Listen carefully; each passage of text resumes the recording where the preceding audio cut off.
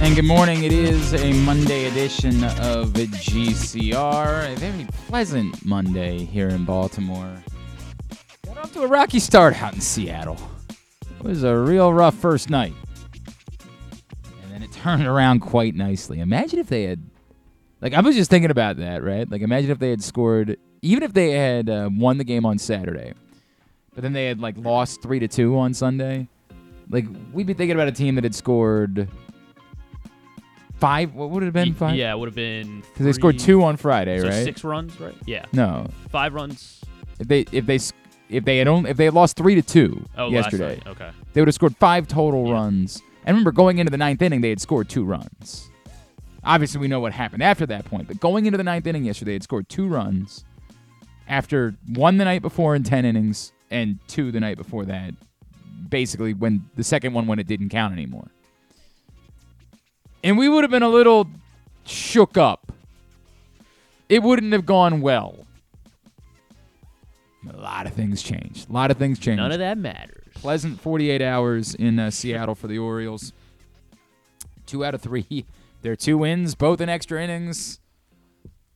That's just how they like it, I guess. I guess. I don't know, man. But they got the job done. And they extend their lead in the AL East to 3 games. The Rays are in maybe disarray. We'll talk about that a little bit later on. Just yuck. So you feel good as the Orioles now head to San Diego to open up a series against the Padres starting tonight. Coming up on the program today, we will check in with our buddy Mike Bordick, get his thoughts on what he saw from the Birds over the weekend. Later on in the program, Jayson Stark, longtime baseball writer, now with The Athletic. Formerly of ESPN, we'll check in with him. I believe we started asking Jayson Stark to come on months ago when he had written something that was about the Orioles, and that was a long time ago, so I don't really even remember exactly what it was about. I think it was about the stolen base thing. It was about the Orioles. They take more bases than almost any other team. I don't know if that's even been the case of late. Yeah. I think that's kind of gone the other way. But I think they were being compared to the Diamondbacks and the Reds. Right. No, I understand. I just don't think that would be relevant necessarily today. But we'll talk to Jayson Stark about the Orioles in general because, I like Jayson Stark. Jeremy Conn scheduled to join us this morning as well. I have to apologize. I'm working on very little sleep. It's not even. I can't even. I know I threw a party this week, and Griffin came up. By the way, thank you for coming up. Of course, thanks for having me. It was a big blowout. We had a good day. Yeah. It wasn't. This was by far one of our smaller gatherings that we've thrown, and it was nice. I like that. I'm at the age where I'm not. It's a little bit different for me these days. No Project X. Yeah, I'm good. I have thrown parties. I looked around. I threw a party once, and I looked in my kitchen. I said, there are 40 people in here, and I know 3 of them. The hell is going on here? So I'm good not doing that ever again. And now, everybody's got kids, and it's a whole different world for me because I'm, again, 40 or will be in, less than a month. Less than a month from D-Day for your boy. But, yeah, we had a lovely weekend. That's not the reason. Well, it's, kind of the reason. So I have 2 different problems that are going on right now that are preventing me from sleeping. The first is that we have a Sleep Number bed, and... Congrats. Nice. Yeah, right. Well, we've had it for a long time. She likes her side firm. I like my side soft. Somehow, those 2 things have gotten flipped when we moved, because we moved from upstairs to downstairs in our house. And I've been looking for the remote, but nobody can find it. And, I don't know, maybe you can get another remote for cheap, but I know, if you screw up your charger for your iPad, it's going to cost you $100 or something. I'd like to avoid having to pay an extraordinary amount for a new remote because it's got to be somewhere in the house. It has to be somewhere. It didn't just get up and walk out. I don't think that someone would just choose to throw the remote in the trash. So I'd like to find the remote.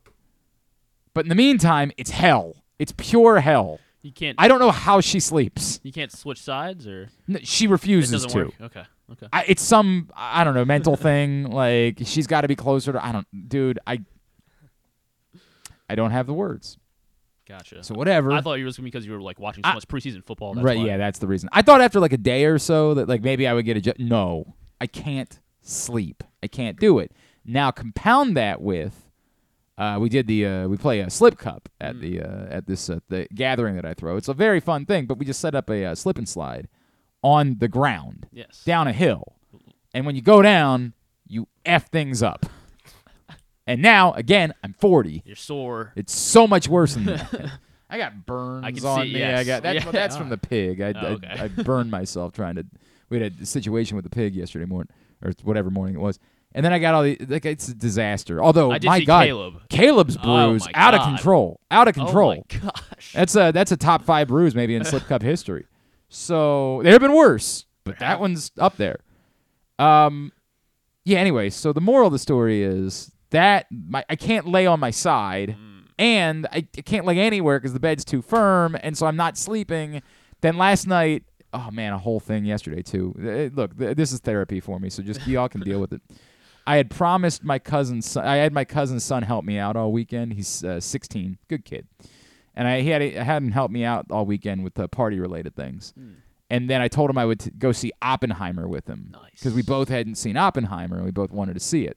Nobody told me Oppenheimer was a 3-hour movie. So literally, watch the end of the Orioles game. This is a straight shoot. Jeez. The movie said it was going to start at 7:30. I watched the end of the Orioles game in the theater. in the parking lot. Okay. Then dart into the theater. You didn't miss anything. Didn't miss anything because I forget there's 20 minutes worth Right. of God.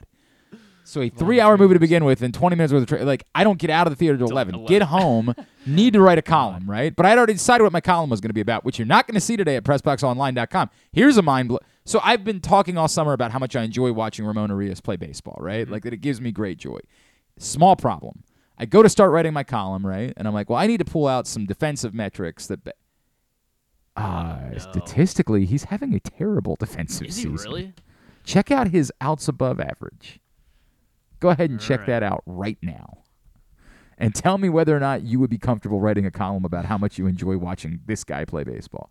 This goes back to the thing that I always talk about with Stan, where you can't, as much as I think something, the numbers have to back it up. I can't, right? What? Right. He's in the 6th percentile? Right. Outs above average? Does not seem right. Then look at some of the other metrics, and you're like, well, Yeah, I mean, he's not. I guess I'm watching a different guy. Are we sure this isn't Luis Arias? Yeah, right? Yeah, his brother. So there goes that column. I mean, he's just one good week, and then I still enjoy watching Ramon Arias play baseball. I get great joy out of watching Ramon, but apparently I shouldn't. Jeez. Apparently he shouldn't. Remember, what do I say all the time? Like, all Ramon Arias ever does is play good defense and hit, and there's nothing that he's done that warrants not playing every day. Yeah. He's a hell of a player, and yet I'm wrong. There's that. I'm an idiot. So I had started writing my column. I was paragraphs into my column. Look up the first defensive metric, and I say, welp. What? And so maybe there's something else. Right. So I keep trying, and I'm like, well, I'm up. I'm already going to get no sleep because I also had to take the pig roaster back this morning, so I had to wake up at 6 something. So I'm already going to get no sleep at this point. I'm whatever. I'll just try to power through. It becomes unjustifiable. I can't write this column. So I have to sheepishly send an email to Luke Jackson, our editor, like, hey, man, here's the deal. Started writing a column. Funny thing about it, I'm a liar. And I don't want to do that. So scrap it. I'll try again tonight. So all these things combined. Yeah, I mean, the only year you had positive outs above was average the was last year. Gold Glove year. Yeah, 100%. That's crazy. Dude, it's nuts, isn't it? Yeah. It's nuts.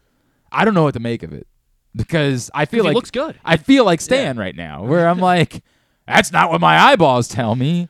But I can't do that. I can't be the guy that pretends that I know better than what the actual metrics say. So it was +7 at third base last year. He's -6 this season somehow. What the hell do you make? What do you make out of that? So tell me how I'm supposed to write that column, that ode to Ramon Arias. That ain't going to be happening. Your boy's going to have to go back to the drawing board. So, sorry. I know you really just want to hear about Cedric Mullins today, and I just wasted 10 minutes telling you about what was going on. Yeah, there you go. Griffin's got his jersey on. Yeah. It's been a rough. So I have to, again, I apologize. I'm tired. Now, right now, I'm still in the adrenaline kind of. Yeah, kind of that kind of side Fired of it. But at some point today, there's going to be a crash. The real issue is if it happens during trivia tonight. That ain't going to be Take a great. nap beforehand? Well, plus the Orioles are playing at 9:45 Oh, tonight. yeah, you're right. So maybe you definitely need a nap today. At some point, when Leah leaves today, I might wander out and just nap on this couch for a little bit. But I got to write a column because I couldn't write a column last night because it turns out I'm a lying liar. Yeah, that's true. All I go on about is how much my two guys, I love watching Cedric Mullins. I wrote a tweet last week that said something like, I believe that heaven is nothing other than watching Cedric Mullins and Ramon Arias play baseball. As it turns out, it's terribly offensive to Cedric Mullins. How dare I lump them together? And I don't want to be disparaging towards Ramon Arias, who again, I still like watching play baseball. It still it's just looks that good. Like I don't know how this happened. What happened here? I'm so confused by it. I guess this is Gold Glove Blues, maybe. I don't know, man. And apparently I'm just an idiot, and I only see the things that I want to see. Like, that's clearly what happens here. I've got some Ramon Arias blinders on because of my love for him. I can continue to have a love affair with Cedric Mullins, though. That may continue, and has for a lot of people after yesterday. Well, I don't have another column to write about it because I already wrote my column earlier this year about Cedric Mullins, where I told you guys that this should be the Orioles' foray into their next era of baseball, which is the era where they say, hey, this guy that's really good at baseball and you enjoy watching and you have all these romantic feelings towards, we're going to make sure that guy's around for a little bit. And Cedric Mullins, given that it wouldn't cost you what it would cost to do a Gunnar Henderson or an Adley Rutschman, there's just no justification for it. And somebody would say, well, he has been hurt twice this year. And yet, name all of your favorite memories of this season. Name all of the best moments of the season. His cycle? Yes, maybe the catch in Minnesota. Catch. All of them. Several of those catches. All of them. Despite the fact that he missed 2 huge chunks of time. And yet, all of the best moments of the season have one thing in common. Cedric Mullins. There's the Ryan O'Hearn homer in Toronto is it would be in the top 5, I think. Like, I'm for sure the top 2 are yesterday and the cycle, right? Yeah. Those to me are without a doubt the top 2 moments of the season. The Minnesota thing, because it was in the first inning, we could have a debate about that. But again, it was a 3-run homer. Yeah. It was a completely different game. A 3-run homer that he saved. So, to me, 3 runs from Ryan O'Hearn, 3 runs from Cedric Mullins, right? Like, before we even get to though, if you want to put O'Hearn 3, Mullins, that one number 4, fine. But we're still talking about 3 of the top. They're either the top 3 or 3 of the top 4. I'm sure I'm forgetting others that I don't know. are worth discussing. Like, Saturday was neat and all, but like it. I mean, that catch saved the game because he gives up a home run right on the next pitch. Well, right. We didn't know that at the time, but Yeah. yes, ultimately it did. Right. We're not debating that. Yeah, that can be number 1 or number 2, whatever you want it to be. I don't care. But it's like other things that people would bring up from the season, games, moments, whatever you would want to put on this list. I'm sure I'm forgetting 1 or 2 Kicking of the them. Yankees butt on ESPN. Yeah, that was a neat night, right? But it wasn't like a moment as much as it was just a fun game because they scored 7 runs in the first Adley hit inning. the walk-off. That was back in whole walk. April, but yeah. That was Oakland. And it was cool, don't get me wrong. It was very cool, and it would probably be on the list somewhere, but it was so early in the season. Somebody would say, well, the cycle was early in the season. Yes, but it was a cycle. And it was the first night of the bird bath, and it was the home run that capped it off. Like, come on, this guy. And he had a catch. God, I've already forgotten about that. On the same night, he had a catch that was maybe even more amazing than anything he did at the plate, and he hit the cycle in that game. Gunner's Utah Street shot. That's probably. It was a bomb, unquestionably. But again, the moment it was a remarkable feat, right? It was an incredible accomplishment. Of course, obviously, what's his face hitting the home run? Mountcastle's home run went even further last week, right? Like, Jesus Christ. But the moments, all of the moments belong to Cedric Mullins, the man of the moment. Mr. Clutch. He is the guy. There's been we've talked about this in passing over the years.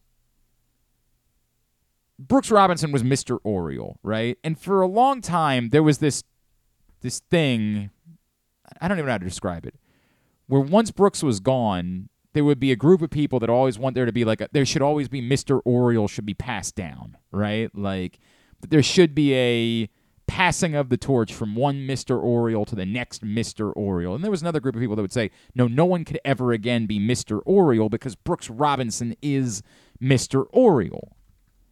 With Adam Jones, we didn't use Mr. Oriole. We called him Captain, and that was neat because it was Cap 10, right? Like, it was perfect. The argument would be if there was a captain, if there was a... And boy, when was the last time the Orioles had a captain? Not in my... I don't think in my lifetime. Not since I started. We 'Cause- had leaders. We haven't had captains. Right, because Adam Jones wasn't technically the captain, or he was. I'm trying to remember Yeah, if he technically... I don't know that he was, I don't know right? he ever tagged I don't know anybody that as he a ever captain. actually... Like, I mean, it was just that unspoken thing. Like, obviously, he is the Orioles. Led Adam by Jones. energy, led by example. But we called him that anyway, right? Right, yeah. And I feel like since Adley Rutschman got up, you would have said that Adley Rutschman was the captain of this team, right? But the truth I is, think it's Cedric. my God, the truth is the heart and soul. You want to say Adley Rutschman's most important because he's the face of the rebuild or he's the catcher or whatever it is. And a lot of people have argued this season that we think that Gunnar Henderson's going to surpass him, in the not-so-distant future. And by the way, what Jackson Holliday is doing, holy F. Yeah. I understand why the argument is that he's going to be the best of all of them. I get that. But the heart and soul of this franchise, and it's not like Adam Jones. It's a different thing because Adam Jones was far more vocal. Adam Jones was way more that guy, and Cedric Mullins is not that guy. Although it's funny because years ago I remember Adam telling me he's got a voice on him. And I was always like, really? Because I've talked to him, and, he's a nice guy. I like Cedric a lot, but he's not that guy. And I remember Adam, literally, he was DMing me the season that I think he was playing in Arizona. He was DMing me one night, and he was like, because he had gone back to listen to an interview that Cedric had done on the show. That's how much Adam loves Cedric, right? He saw a tweet that Cedric had been on this show, and Adam went back and listened to it and messaged me and said, "You like that voice on him, don't you?" And I was like, I was kind of going to say, that's not his deal. But I went back and listened again, and what Adam's point was, and we talked for a little bit, was that what he says is meaningful. He does not waste words. When he says something, he says it. And that was kind of fascinating for me. Because then I was listening every time I would talk to Cedric Mullins in a different capacity. I was listening to hear those things. And boy, do you hear them. And, it's difficult to judge this season because, again, he has missed so much time. But as we said at the time where he got hurt the first time, he was definitively this team's best player. And, God, there is nothing that compares to the ground that he covers. It's insane. And remember, he's robbing home runs, and he ain't tall. It's not his height. 5'9" is not that tall. No, it's shorter than me. It's his insane athleticism. And this was a guy that once upon a time admitted that he didn't like laying out for balls. Oh, yeah. And yet now his range is the East Coast. Yesterday it was the West Coast. It's just such a freaking joy to watch Cedric Mullins play baseball, man. It's just such a... It is hard because we lose that in all of these guys that are part of the rebuild, which Cedric Mullins is not part of. And we lose that because Cedric Mullins is approaching 30. I can't say enough about who Cedric Mullins is as a baseball player. And it was never fair to look at him as a 30-30. He's not a 30 home run hitter. They juice the ball. It's what it is.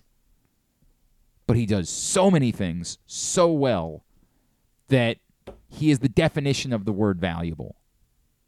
He is the heart and soul of a baseball team. And it was just one more reminder. And that's the funny thing, right? For anyone else, that would be the best day of maybe their career. And for Cedric Mullins, it might not be the best day of his season. A season in which, again, he missed a lot.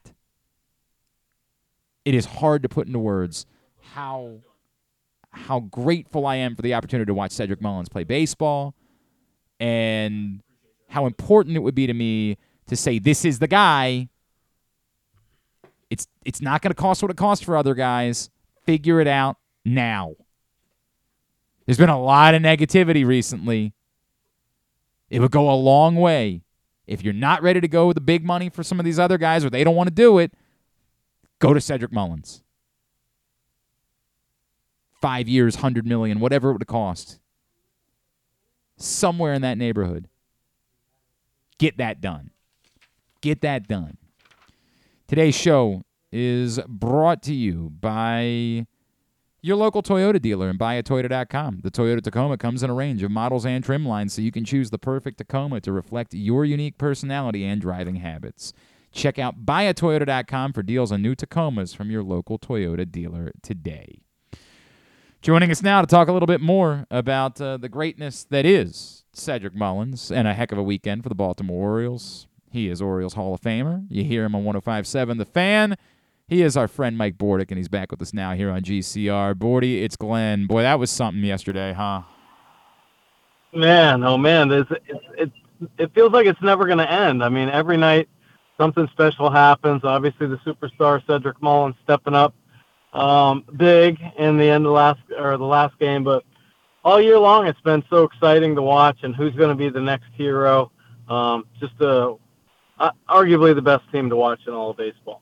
Mike, we were talking about a couple things that aren't all that important in context, but Cedric Mullins to me has so much been the heart and soul of this team. And I made the comparison earlier in the season to it's almost like he's the Adam Jones to Adley Rutschman's Manny Machado, right? Like that for as much as maybe somebody else was thought of as, the chosen one, as the natural, he is the heart and soul. He's the lunch pail guy. He's everything. It is hard for me to put into words because there's no one thing that necessarily you can do it with, but the value of what Cedric Mullins has meant to this baseball team and the baseball player he's become.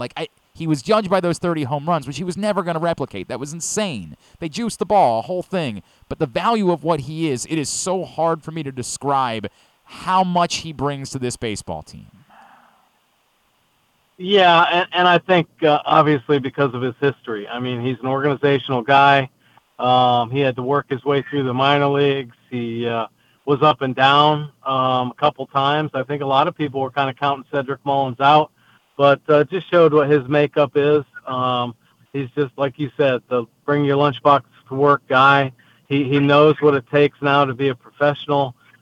He's better at kind of balancing things out professionally, I think, and not getting too caught up. He's always very calm and cool, and that's why I think he rises to the occasion so many times, whether it be with the bat or with the glove.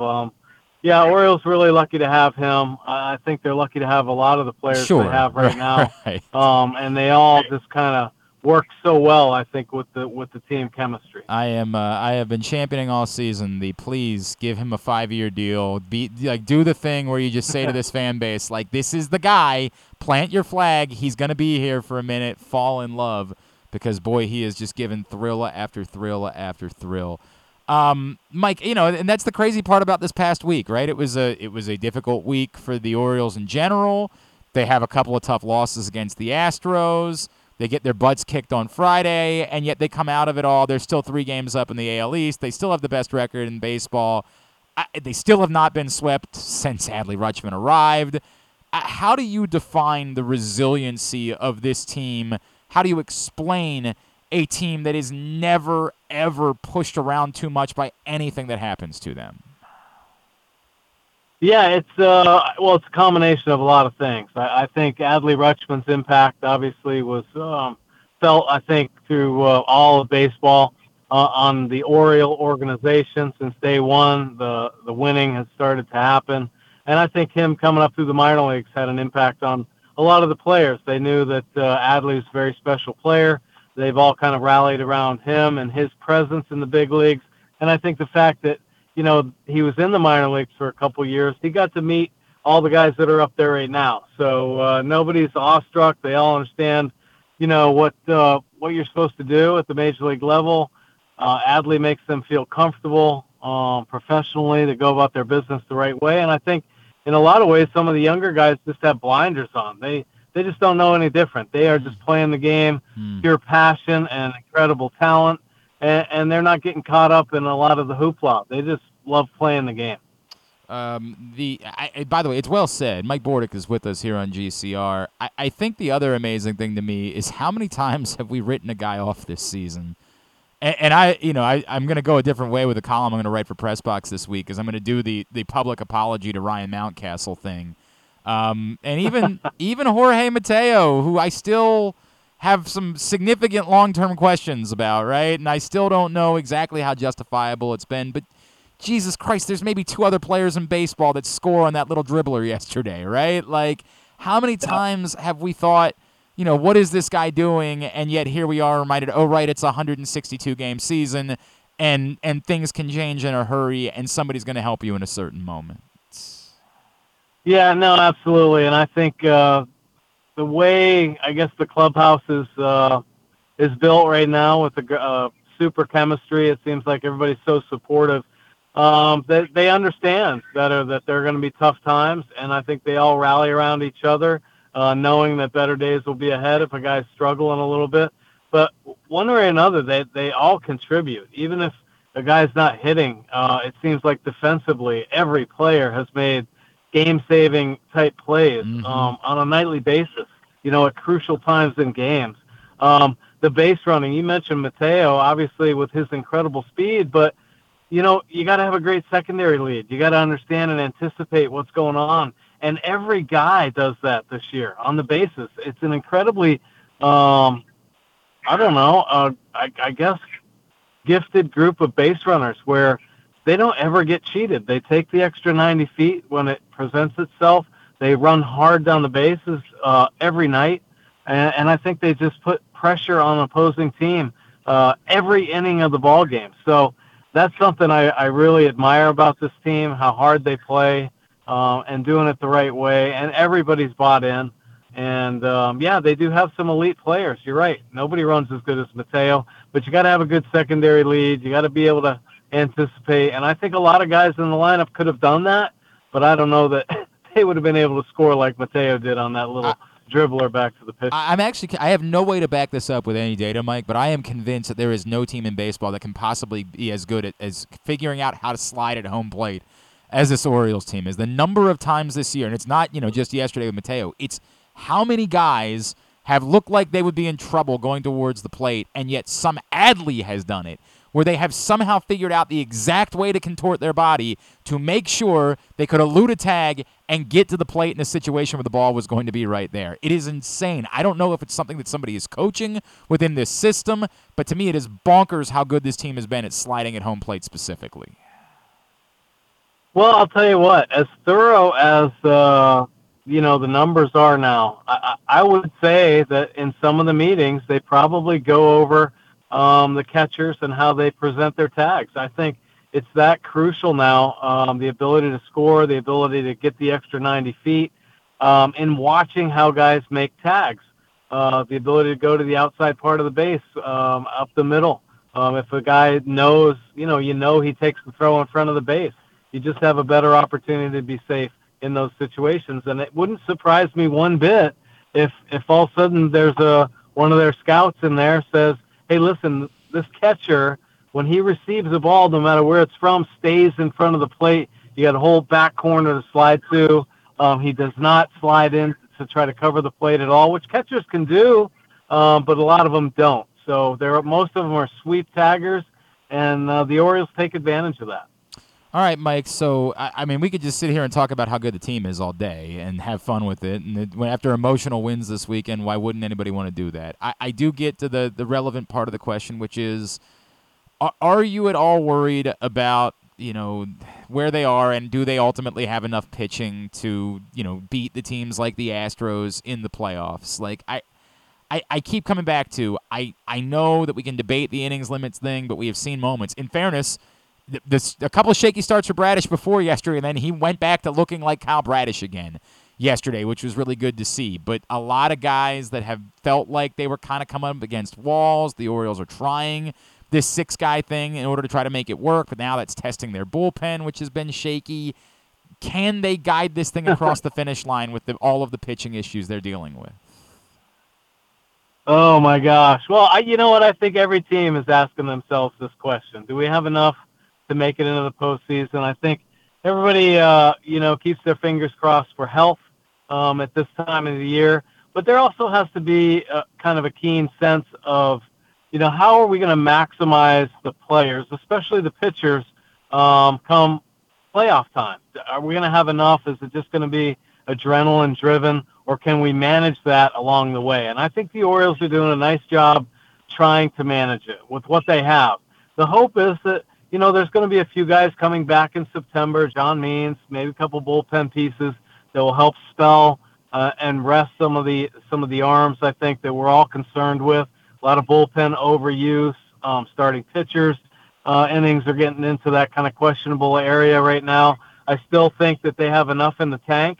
I think the bullpen guys do too. I just think managing their outings, at least till the middle part of September, I think is going to be crucial. So the next month, in my opinion, is going to be super important for, how well the Orioles can kind of manage through the postseason. Boy, the John Means thing is such a wild card, right? And you still think that Tyler Wells might be able to help too in whatever role that's going to be. I give him credit. I really do give them credit for not just saying, like, we're going to shut so-and-so down, that we're going to try to creatively do whatever we can in order to keep these guys' arms as live as possible and prevent them from completely hitting walls. And, on Friday night, I think we all would agree they probably rode Kyle Gibson much past anywhere that we thought the Kyle Gibson could help. But it seemed like that played a role in why they were able to win 2 more games and extra innings after that, because by not pushing the bullpen early in a game they were not likely to win, they protected enough of it in order to be able to get through a series. I got to give Brandon Hyde credit for that. No, I agree. I think he's got better and better understanding and feel for, his pitchers, what they can and can't do, the understanding of the tougher innings on guys, not just with pitch count, but mentally. Are they demanding? And I think Brandon's got a pretty good awareness of that. I do know, too, that the guys seem to rally behind him. Some guys step up, when Brandon needs it most. I think when we all of a sudden have our fingers crossed and hope that this isn't when the Orioles are going to start to sink, somebody steps up and throws that extra inning that really helps support the bullpen, or a bullpen guy throws 2 innings instead of just the typical 1 inning. So I think Brandon knows what guys can do that, and really has a pretty good understanding of his pitching staff, his bullpen especially. But like most managers, man, there's a lot of keeping your fingers crossed and hoping guys can recover enough and have enough down the stretch run. Yeah, you totally knew that Jacob Webb was going to show up in Baltimore and be completely unhittable for a couple weeks, right? Like you called that, didn't you, on Baltimore Baseball Tonight?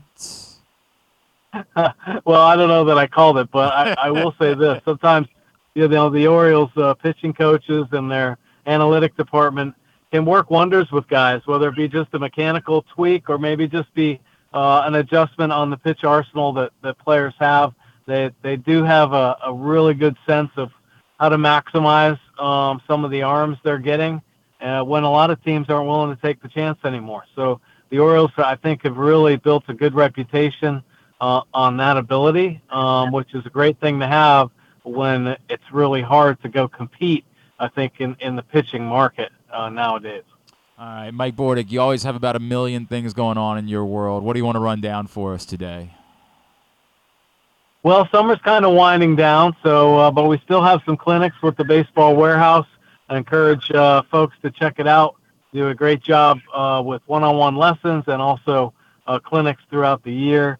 Of course, the League of Dreams still thriving, always looking to do things to help our community. Special needs population sometimes get overlooked, and we're here to kind of encourage them to get out and participate in sports. Baseball, obviously, our conduit to give kids more and more opportunities to stay active. And of course, Alloy Sports, look it up. Football season right around the corner. I think it's going to be a big year for Alloy Sports and everything that I'm involved in. At Bordick on Twitter, and of course 105.7 The Fan, Mike Bordick. This one was fun. Let's do more of these, right? Like, I appreciate it as always, my friend. Thanks for taking the time. Absolutely.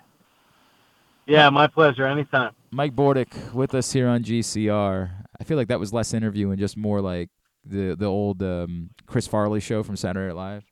Remember that time that guy did that thing? That was awesome. That was just awesome. I'm convinced. I don't know how we can find any details about slides at home plate, but between the Adley thing, what game was that where Adley, there was just no way. You couldn't possibly believe that he was safe at home plate, and somehow he just snuck it in. I can't even remember the circumstances. It wasn't that long ago, though. It was in the last 2 weeks. Jeez. Yeah, I don't know. Yeah, I don't know. Let's see what I can't find. And then Mateo yesterday. I'm convinced that they are. If they have a special sauce, their special sauce is figuring out how to slide at home plate. I mean, it's bonkers. It's just really bonkers, man. Appreciate Mike Bordick spending the time with us this morning. All right. Griffin, you want to tell everybody what's going on at Live Casino and Hotel? Yeah, I would love to. You got until this Saturday to participate in the $100,000. That's a $100,000 Football Fanatics contest. Attention, all Live Casino and Hotel Maryland Rewards members. Get ready for an incredible opportunity to win big this August. Between now and August 19th, again, that's Saturday, you can be one of the lucky winners to walk away with some awesome prizes. 40 winners will get the chance to play our thrilling $100,000 football game board with prizes including sports and social food vouchers, free play, and one lucky winner will walk away with the ultimate football fan experience valued at over $10,000.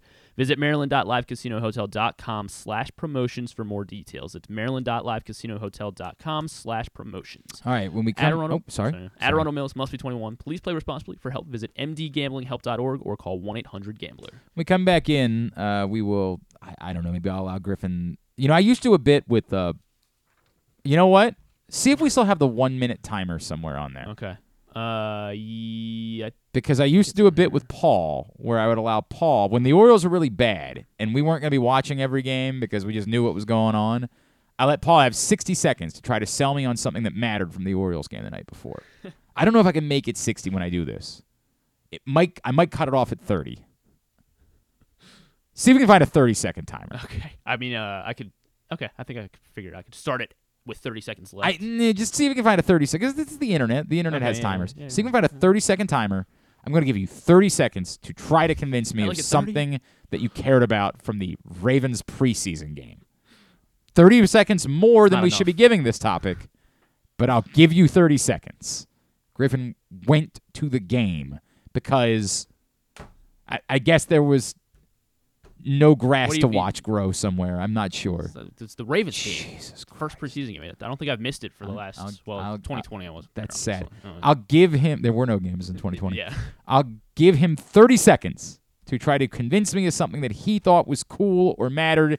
Then I'll probably disembowel him and tell him why it doesn't matter at all afterwards. But we'll do that next. This is Glenn Clark Radio. Catch that festival feeling in Charm City. Everywhere you go, you'll find exciting entertainment, delicious eats, and endless summertime fun. Cheer on the O's at Camden Yards, pick crabs by the waterfront, beat the heat inside a world-class museum, and make memories that will last a lifetime. Go to baltimore.org for more information and to plan your visit.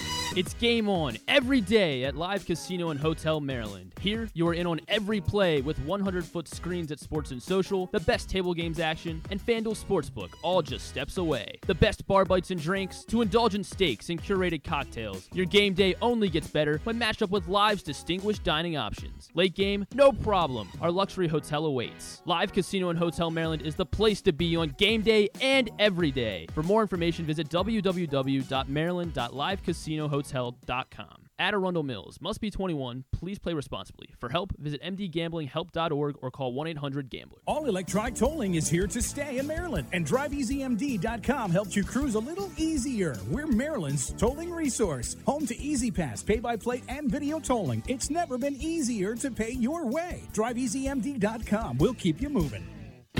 The Orioles are off and running, out to prove that last season wasn't a fluke, and they are one of the best teams in baseball. Hi, I'm Paul Valley, host of the Bat Around for PressBox. Tune in every Saturday from 10 a.m. to noon as Zach Goodman and I break down every Adley bomb, every Tony Tater, and every save from the mountain. Like a warm hug from Rutschman, the Bat Around has you covered with all things Orioles as we embark on what's sure to be a magical summer in Birdland. So tune in every Saturday for the best in Orioles coverage right here on the Bat Around. Another exciting weekend of affordable family fun at Prince George's Stadium with the Bowie Bay Sox. It's the return of Grateful Dead Night on Friday the 18th. A special t-shirt package is available. Back-to-back fireworks carry on to Saturday the 19th with our Baytoberfest. Get some beer specials while you enjoy the game. And get here early on Sunday for a pre-game Meet the Team autograph session. Get your tickets now by calling 301-805-6000 or anytime online at baysox.com. The Bowie Bay Sox. Let us be your 9-inning vacation. That first sip. That first bite. Start your day off right with a delicious breakfast at Royal Farms. Choose from a fantastic selection of fresh Royal Farms breakfast sandwiches and top it off with a rich hot cup of the freshest coffee in the world. At Royal Farms, breakfast is available day and night. It's the freshest breakfast in the world. Real fresh, real fast. Royal Farms. The latest edition of Press Box is available now. On the cover, Dave Ginsburg remembers Goose as he looks back on the impact that late Tony Saragusa had both on and off the field here in Baltimore. Plus, he explains how Goose's kids are working to continue that legacy with the Goose Flights program. Also inside, Todd Karpovich profiles the path Tyler Wells has taken to becoming a star in the Orioles rotation. And you'll find a special summer travel guide with information about events and activities throughout the state. Press Box is available for free at over 500 area locations, including 60 Royal Farm stores. And you can always find the entire edition, as well as the best daily coverage of the O's, Ravens, and Terps at PressBoxOnline.com. If you need more of Glenn, you can also hear him every Sunday with Rita on 105.7 The Fan. But also, if you need more of Glenn, what's wrong with you? All right, back in here as we continue along on a Monday edition of the program. Remember, I told you guys that you should take $250, go to superbook.com, sign up with the code GlennClark23, GLENNCLARK23, then put that $250 down on the Ravens to win outright in their preseason opener. And if you had done that, you would have won a bunch of money on that $250 bet, and you would have had $250 worth of free bets coming your way because you get a first bet match up to $250, win or lose, from Superbook when you use the code GlennClark23.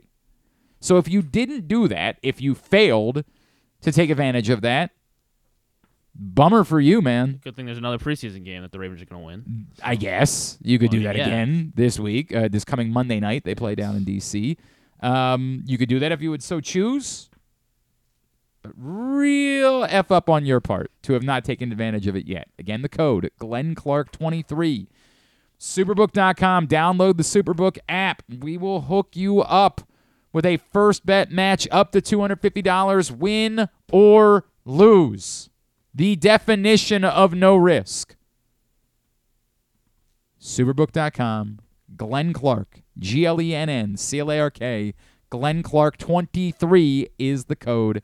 Go take advantage of that offer right now. All right.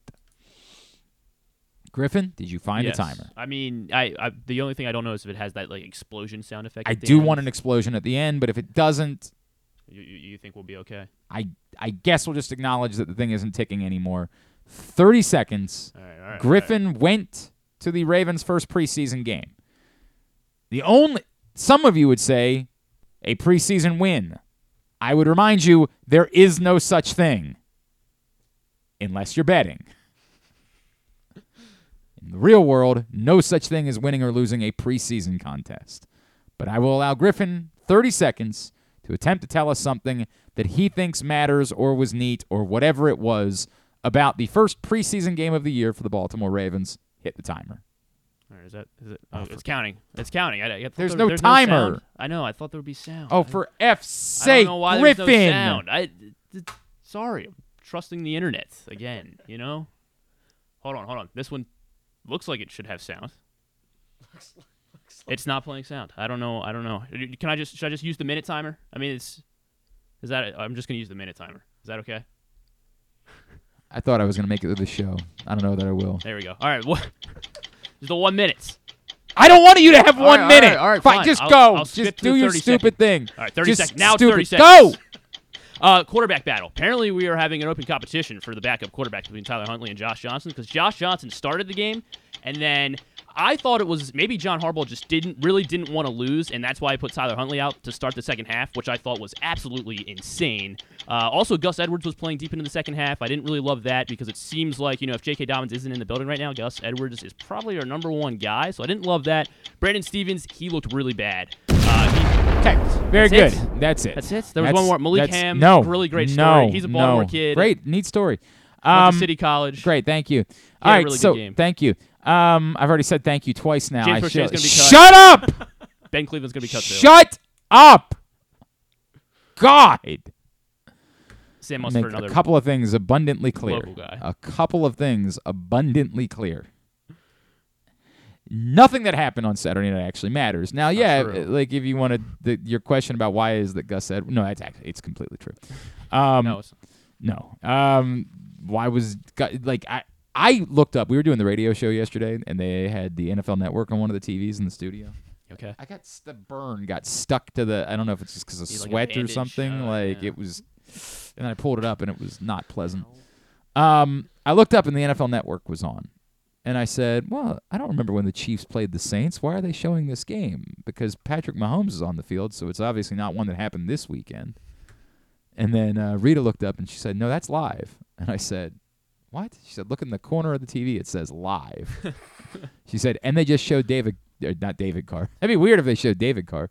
They just showed Derek Carr. He just started playing for the Saints, so it couldn't be from another time. I said, wow. What in the F are they doing? What is going on? I got secondhand heebie-jeebies. If I was a Kansas City fan, I would be ready to throw my television out the window. What in the world are you doing putting Patrick Mahomes? I'm not sure if you've heard. He's Patrick Mahomes. Why is he on the field? Clearly does not impact us, as we don't care. And some of you probably would say, by all means, put him out there, let him get hurt. Let him play 4 quarters. I don't agree with you. I don't want that. I don't want anybody to get hurt. So if you want to say why is Gus Edwards out on the field when you think that he's a significant part of this, and hey, you remember John Harbaugh's total gun-shy approach to the preseason kind of began when J.K. Dobbins got hurt in the preseason game, right? Mm-hmm. Everything really kind of changed from that point forward where nobody plays in the preseason, which is the way it should be because that's the way it should be. So I didn't know. I had no idea that Gus Edwards was still on the field that late. I mean, that's insanity. Yeah. What are you doing? I can't justify that in any way. Now, somebody might say, well, maybe apparently Marlon Humphrey in a video on his new podcast this weekend said something about J.K. Dobbins returning soon, which, I mean, look, first of all, God bless Marlon. Who knows?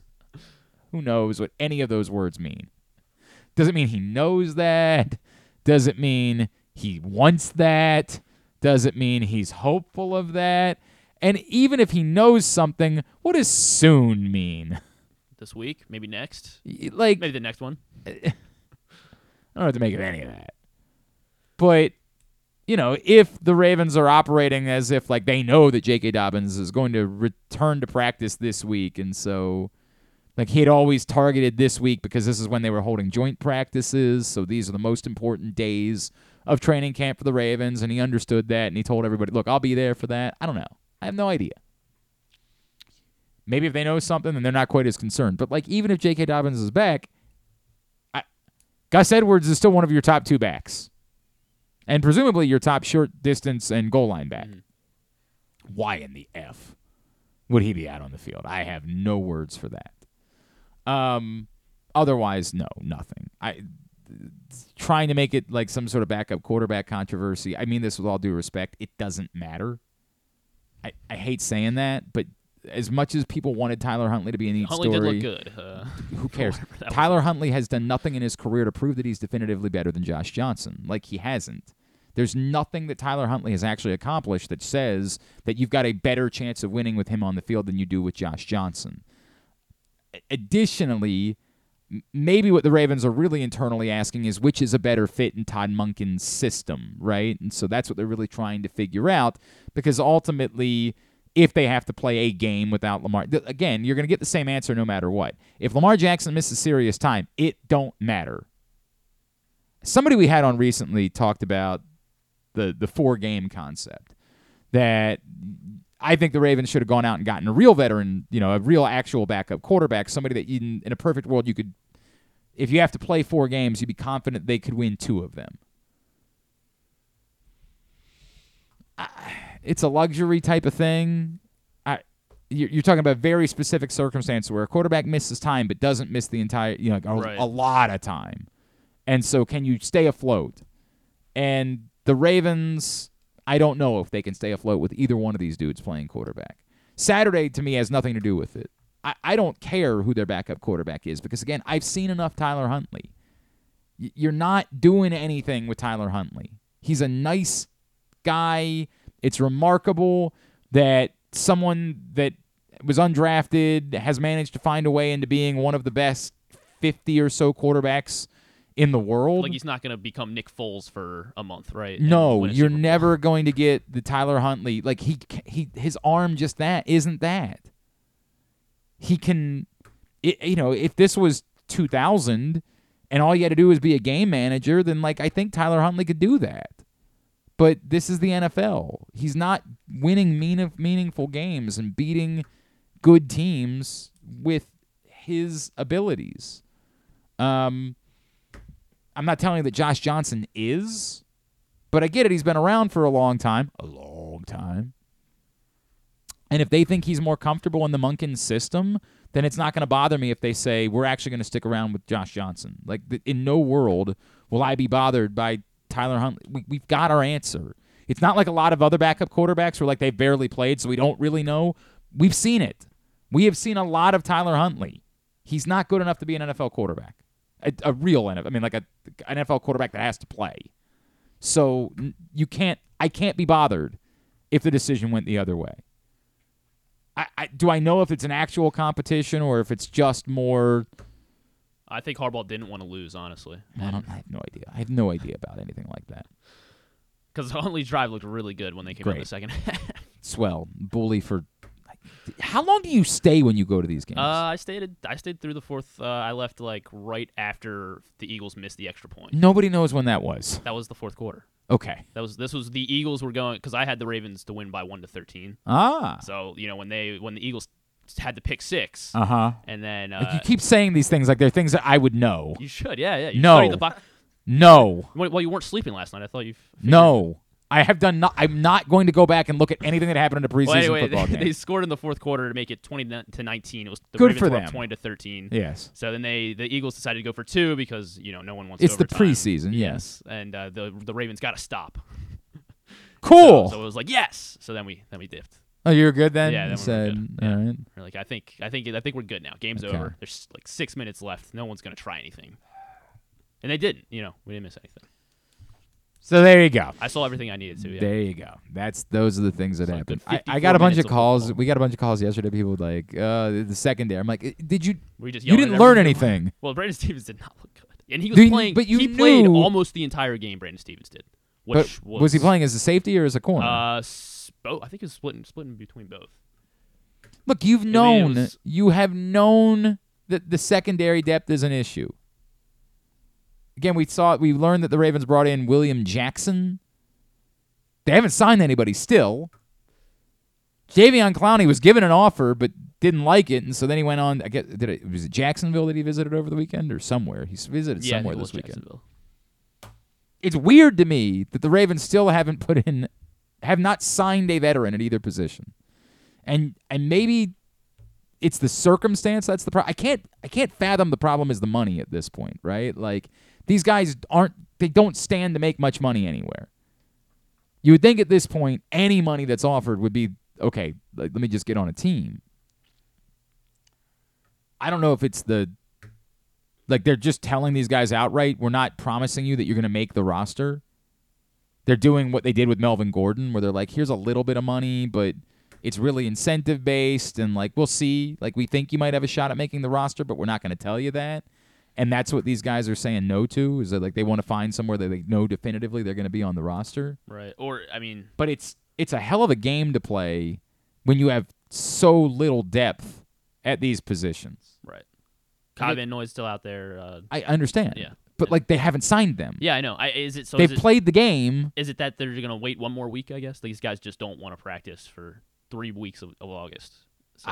I think that makes sense with some guys. I don't know how that makes sense for Kyle Van Noy, who's guaranteed nothing. Like, these are guys that are, at best, bit players, right? Like, these are not established quality NFL players at this point that have any modicum of, like, Dalvin Cook could do that.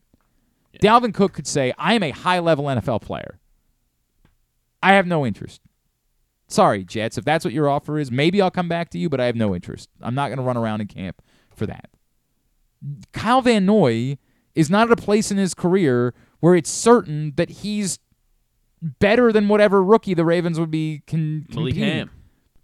You love you some Malik Ham. I root for the guy. I have no idea if he's an NFL player or not. He made a play or two. Wonderful. He'll always have that, which is neat. Hey.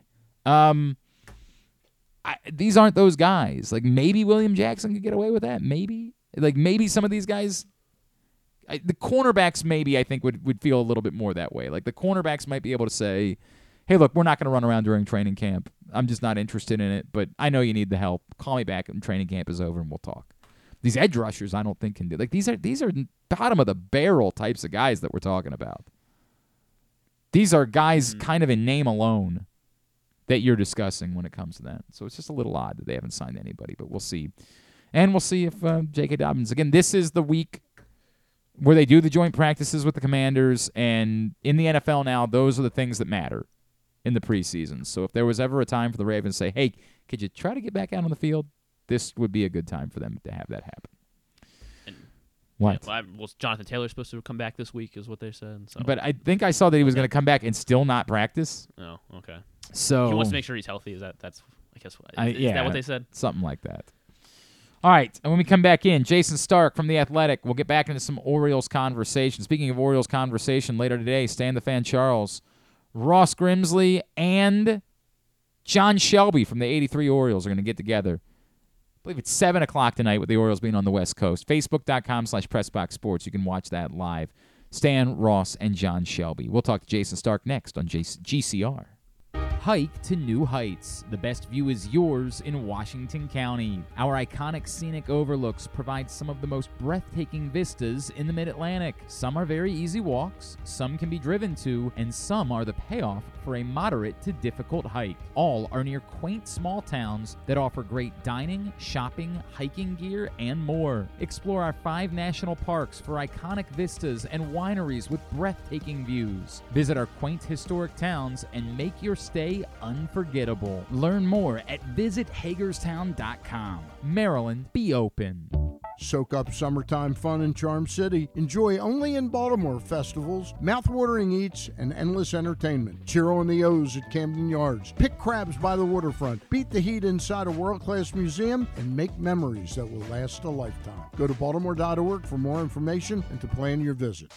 You feel that? That's the sound of football coming back, and now's the time to place your preseason bets with Superbook Sports. Superbook is the most trusted name in Vegas, and now you can use my promo code GlennClark23 to score up to $250 with their first bet bonus. Win or lose, they'll match your first bet up to $250 with the promo code GlennClark23. All one word, no spaces, 2 N's in Glenn. Don't miss out this football season. Win some money with Superbook Sports and that promo code GlennClark23. Visit superbook.com for terms and conditions. Gambling problem? Call 1-800-GAMBLER. I'm Michael Jangrandi, president of AJ Michaels, your carrier energy expert for 44 years. Save money, energy, and make your home more comfortable and virus-free. Find us at ajmichaels.com. That's ajmichaels.com. Maryland drivers, did you know you can save up to 77% on tolls with an Easy Pass Maryland discount plan? That's right, 77%. It's never been easier. Pick the plan that's right for you at driveezmd.com. We'll keep you moving. It's a Maryland thing you wouldn't Where the waves meet the shore, you will find Dorchester County. Hi, this is Jimmy Charles. When I think of Maryland, I think Dorchester County on the eastern shore where it's open for making memories. Dorchester County, it's a Maryland thing. For more info, visit www.visitdorchester.org. It's a Maryland thing. Hell yeah. It's a Maryland thing. Hell yeah. Picking a restaurant to try for the first time? Let's look at the Costas Inn. Here's a few checklist items. Quality of the food? Check. Quality of service? Check. Does restaurant have plenty of free parking? Check. And finally, does restaurant have delicious steamed crabs, crab cakes, crab soup, and specials galore? Check, check, check. Costas Inn, 4100 North Point Boulevard. They check all the boxes. Make the most out of every day in your Toyota RAV4. Available in hybrid or gas-only models. A RAV4 can get you where you want to go in style. Check out buyatoyota.com for deals on new RAV4s from your local Toyota dealer today. Check out PressBoxOnline.com every day to find daily winners and betting advice from Jeremy Conn. And if you want some advice about life decisions that you probably shouldn't make, here's Glenn Clark. Into hour number 2 of the program, Glenn Clark Radio, as the Orioles get ready to shift their West Coast trip to San Diego starting tonight. Grayson Rodriguez, Yu Darvish, after they took 2 out of 3 from the Mariners. Spectacular fashion, obviously, yesterday with the heroics of Cedric Mullins. Let's talk about that. Let's talk about the magical season that has been for the Orioles and what they've built with our friend Jayson Stark from The Athletic, who is with us this morning here on GCR. Jason, it's Glenn in Baltimore. It's great to chat with you, man. Thank you for taking a couple of minutes for us. Glenn, my pleasure. How are you? Everything is good, man. I mean, what would we complain about? Well, you know, it was a tough week last week, but baseball-wise, everything is good here in Baltimore, Jason. Yeah, no doubt. I know you wrote a little bit earlier this season about what the Orioles had done and trying to find some maybe market inefficiencies within the sport and, you know, how they've been working the base paths. How do you define exactly what's happened in Baltimore, surely from a baseball standpoint? Okay, surely from a baseball standpoint. That game yesterday, I think, defined for me, should define for everybody why this team is where it is, why it has the record it has. You know, there are just plays every day, moments every day, where they make a play that changes everything. They make a play that other teams don't make. And, you know, they're game-changing moments, and they're the difference between winning and losing. Cedric Mullins, I don't have to spell that out for anybody. The catch he made, the home run he hit, that was special. You just don't see that no matter how many games of baseball you've watched. But, you know, it was also Jorge Mateo finding a way to score on a little ground ball back to the pitcher at such a huge moment. And, you know, some of these things are hard to define. They're hard to quantify.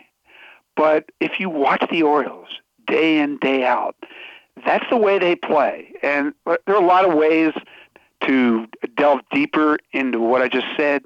But, Glenn, you watch it. You've seen it. Isn't that true? It's magic. What you just said, it's so many things that there's so many moments from this season. Because it's interesting, Jason, the numbers alone don't really define why this team is so good. It's not like there's a 30 home run hitter or there's someone hitting 340 in this lineup or something like that. The pitching has been good and better than probably we expected it to be, but we can't oversell that, right? Like, we can't suggest. The only guy that's like, you know, is Batista, and even he had a shaky week last week, but, you know, he's the one guy that's been beyond reproach this season, right? Like, he's the one guy that's been. Otherwise, numbers, you can't define it versus in these moments they have so regularly come up big, and why, you know, some people point out run differential or the close games, and you sort of say, right, but that's just kind of what they do. Like, they kind of figure out a way to win those games. Yeah, I was just going to make that point. The basic stats don't really tell their story. 9th in the league in ERA, 7th in OPS, 9th in homers, 14th in starting pitchers, ERA. that's in baseball. Right. 3/4 of a run worse than teams like the Rangers and the Rays and the Blue Jays, teams they could face in October. But there's something more there. And, you touched on that piece I wrote, I guess a couple of months ago now, about the way certain teams were built for these new rules. Mm-hmm. And I think that explains a lot of it. Athleticism has never been more important in baseball than it is this year. You look at teams like the Yankees, who are old, who are plotters, who run the bases, kind of station to station. I don't know that approach is the approach of the future.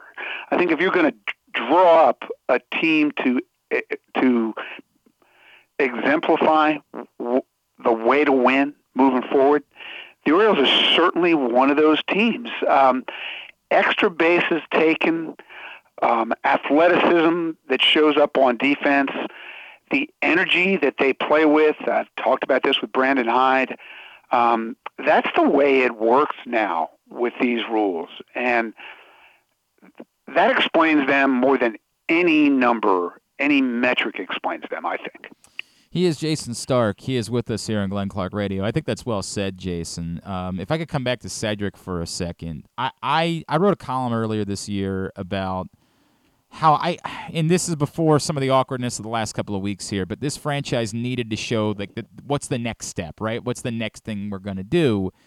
And if they're balking at the idea of paying the exorbitant figures, and we can debate that and say, hey, this is the way it works. Once you have these players, if you got an Adley, you got a Gunnar Henderson, you got to pay that money. But we know who we're dealing with here.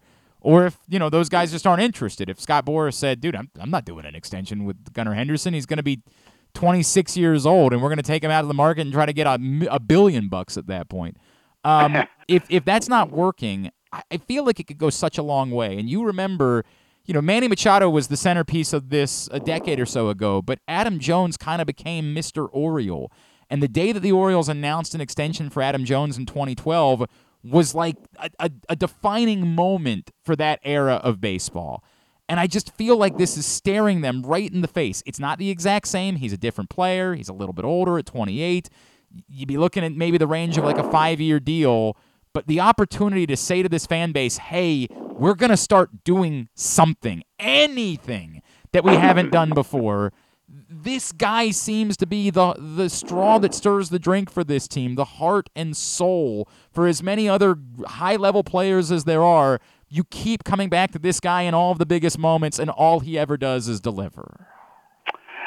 Yeah, he's really been, I don't know if the face of the franchise, but the centerpiece of the franchise now for a long time, dating back to before they were good, clearly. And, it's not that hard to see the future and know that Adley is the future and Gunnar Henderson is the future and Jackson Holliday is the future. Yep. I don't know that Cedric Mullins is the long-term future, but he is the immediate future.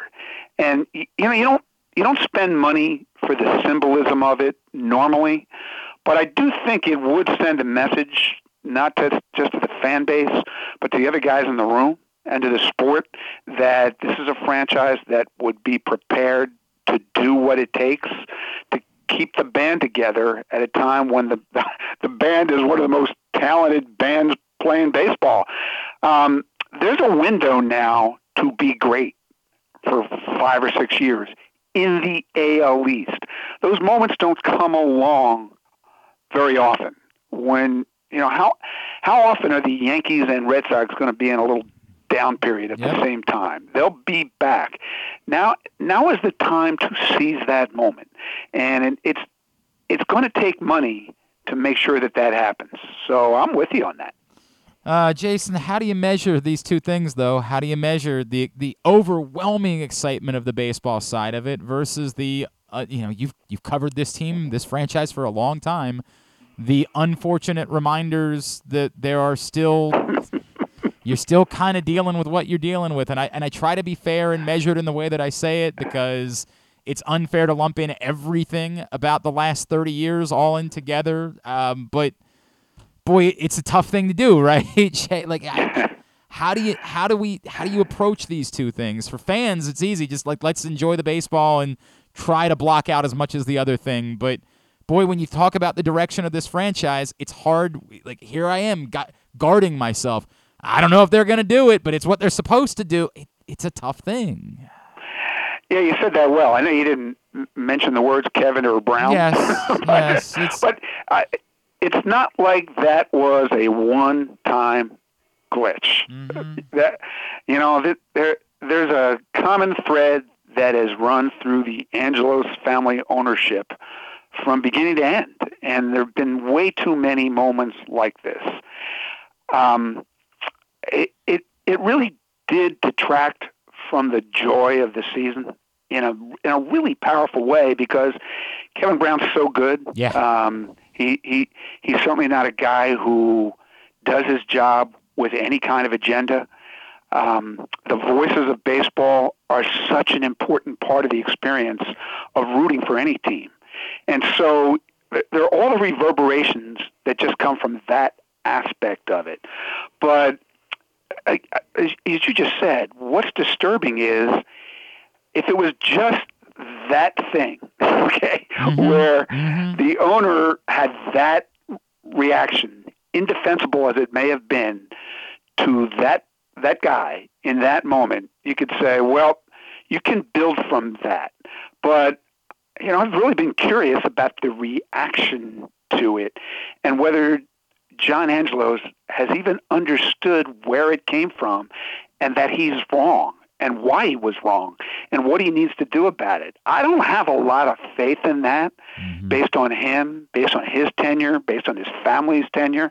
And that's really disturbing. I don't know what it means or where it leads, but they've got to do better. This is an important moment for ownership, and they need to be so much better and classier than that. I agree. You add in all the other stuff. You add in, the history of guys that have left and never got much of anything for, right? Like there's a lot of trouble. There's a lot of concern, and I just want to enjoy watching baseball right now, Jason, because God, it's fun to watch this baseball team. Jason, I now have an 8-year-old and a 6-year-old son, right? Like I'm now I've hit 40, and like they're falling in love, right? And I'm just it's been such a special summer because of it. Right. What is this team? Let's go back to the baseball side. What is this team capable of doing, given the concerns we have about the number of guys that are approaching innings limits, or if you just want to say career high, maybe not use the word limit, however you want to define it. Wells already got there. Bradish is there. Kramer's there. Grayson's obviously there. What can they do? They're trying a 6-man rotation. They've been trying out Tyler Wells in shorter bursts in the minors to keep from shutting him down. Can they juggle this enough to make a run once they presumably get to the postseason? Well, there are a lot of worries about it, but I think there are also a lot of ways to do it. You'll notice that no team in the last decade has done the Steven Strasburg Operation Shutdown approach. That is, of all the ways to do it, that ain't it. And I think the fact that the Orioles bullpen is so good and that they've leaned on it the way they have, that's the answer, long term and short term. It's going to be hard. It's going to be a juggling act. It's going to require some of these guys to do things that they've never done, that you'd probably rather that they never do. I think this team's ahead of schedule. This wasn't supposed to be happening this year, but here we are. And once you get there, you can manage innings limits in the lab very easily. You can manage them in real life with an opportunity to win the World Series very differently. So they're going to have to do, to some degree, what they have to do. But this is going to require yeoman work from this bullpen. I don't think there's any doubt about it. And, the hard part of that, and I talked to Brandon Hyde about this a couple weeks ago, is he's concerned about overusing that group too, because what's the path to winning the World Series if you're the Orioles? It's not going to be with starting pitching that dominates its way through it in October, but I've always felt like you've got to dominate one area of the game. And if you can't dominate the beginning, then dominate the end. And that's what they're going to have to do. But trying to keep that group fresh is going to be a huge challenge. There's no real formula for this. It's doing what you have to do every day. But I know that they've thought about it a lot, and despite their concerns, they're going to figure it out and just do what they have to do. And if that means Mike Bauman's going to be in the game in the ninth inning, then Mike Bauman's going to be in the game in the ninth inning. And look, they've stayed with that. They're going to protect Felix Bautista, right? It would have been easy for a lot of managers yesterday to just say, like, I know he pitched 2 innings yesterday, but God, let me see if I can just get like 5 pitches out of him, something like that today. They have not wavered. They lost a game in Philadelphia because he had pitched, 3 innings over a couple days before that. Like, they have not wavered from this is what we're going to do. We think it's the best way to get there. And I guess, Jason, I'll wrap with this. I am not trying to overly – I can't swear that Brandon Hyde is the greatest X's and O's manager in the history of baseball. But I have to at some point recognize there is a culture that exists here, and it can't possibly exist in spite of him. And the guys that I've talked to would tell you it's not at all in spite of him. He is very much a part of the reason why it exists. And I don't know how much credit he deserves to get for what's happening in Baltimore, because the truth is they've been able to acquire very good baseball players. But I feel like he probably deserves a bit more credit than he's getting throughout the game for the job that he has done here. Well, you could have made a case he was manager of the year last year. You can certainly make a case he's manager of the year this year. And he understands the importance of culture. I don't think there's any doubt about that. He was in Chicago when Joe Madden was bringing magicians and zoo animals through the clubhouse. And I think he got a feel then for, maybe how to do it, how not to do it, but he understands the importance of doing it. And you just don't see baseball teams with this kind of vibe if the manager and the coaching staff don't sign off on that and find ways in their own way to encourage that. They're letting the group have fun, and the fun and the energy are a huge part of the success.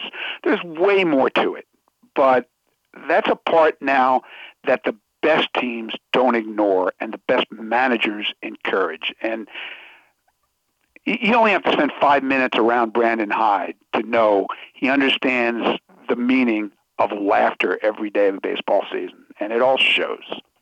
I've grown a significant amount of appreciation for him. I really have. And, even little things like on Friday night just saying, hey, look, Kyle Gibson's going to have to get his ass kicked for a little while because he's got innings in him, and we're just going to have to ride with that. And sorry, right, Kyle, we can't lose this series because of tonight. And I have grown a great appreciation for Brandon Hyde, the manager. Jayson Stark, what can I plug for you, man? I really appreciate it. I know I've kept you a little bit long here. What can I plug for you? Well, I always encourage people to listen to our Starkville podcast. Yep. Today we've got an episode dropping here in the next 45 minutes with Joey Votto, most interesting man in baseball. So you don't want to miss that. I mean, we talked about his future as he approaches 40 in the last year of his contract. And Glenn, I'm telling you, I've never heard any baseball player express it quite the way he did, so check it out. Wow. You got a heck of a partner for that, too. You guys have a good thing going on that podcast. Doug's the best. That's a lot of fun. At Jayson ST on Twitter, of course, Jason with a Y is how you follow him. Jayson Stark, always appreciate you, sir. Thank you for taking the time for us this morning.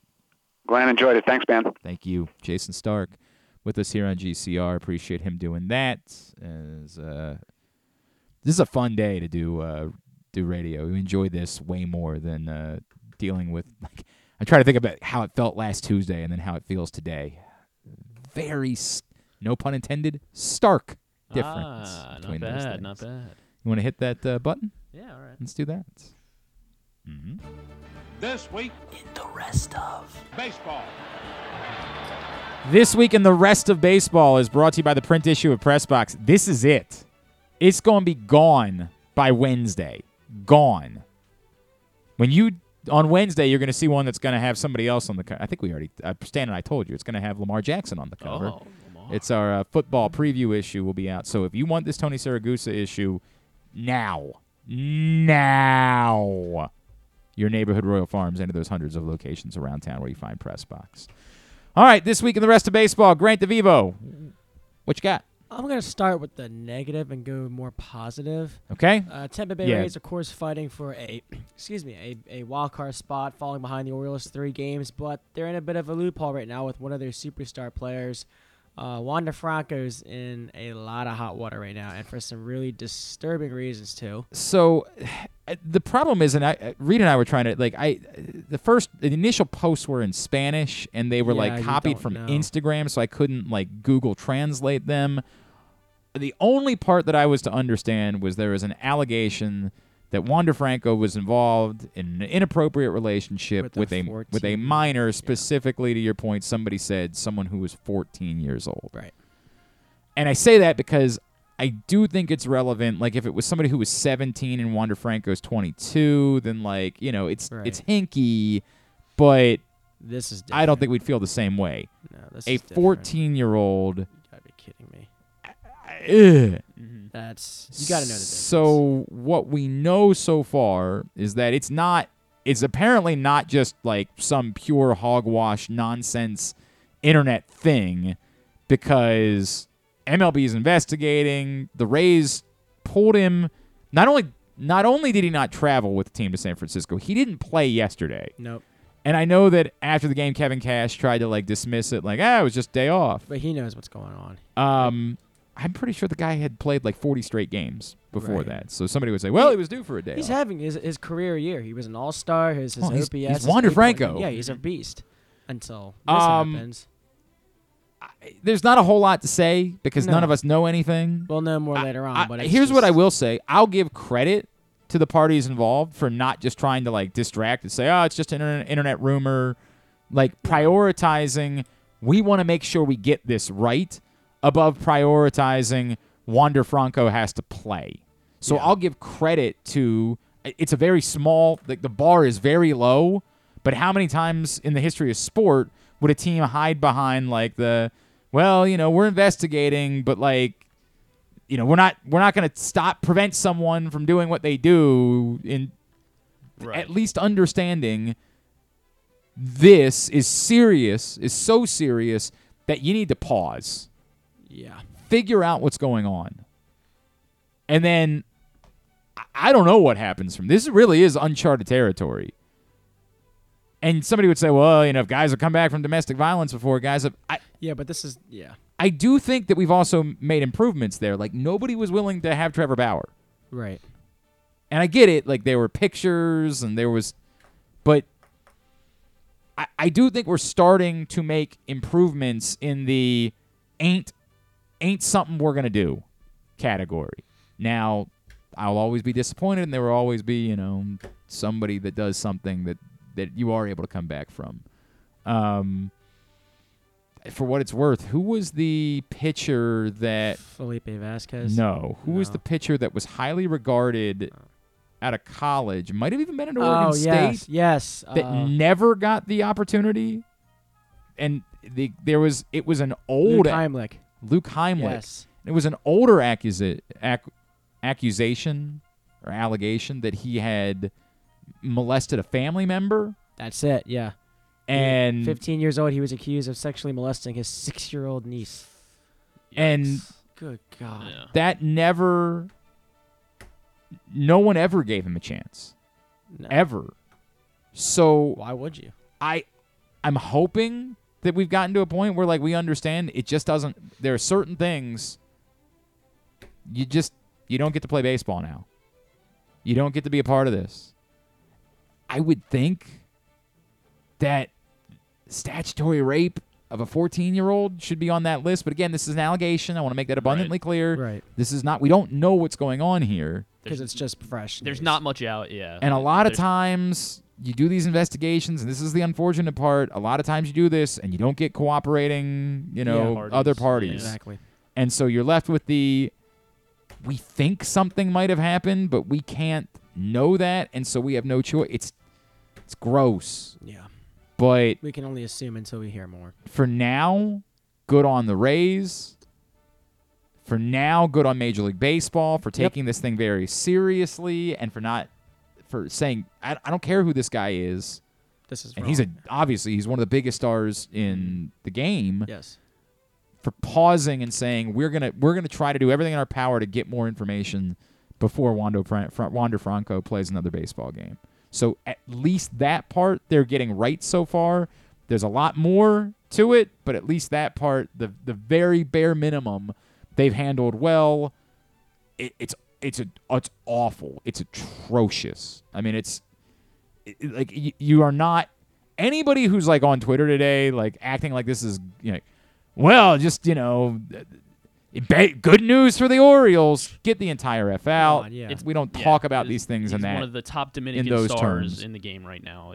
There's a potentially a victim involved. Well, yes, that's the part that matters. Somebody's life is affected, and there's somebody's career's in potentially jeopardy. a victim that's involved here. Right. And so we don't talk about it in baseball terms. We talk about it in terms of in humanity. You got to figure out what's going on here Right. and do everything in your power This to is way get beyond things the straightened game. out. So good on the Rays and good on baseball for prioritizing that to start. Yeah. We'll find out as time goes on. And the other thing too is take as much this is the part that will suck for the Rays, because the Rays would say, well, if he didn't do anything wrong, we would like to have a Wander Franco play. They don't speed this up. They take the time to make sure they get this right. Yeah, they're there now. And I would say the same thing no matter who it was, what team this person played for. This is a serious allegation.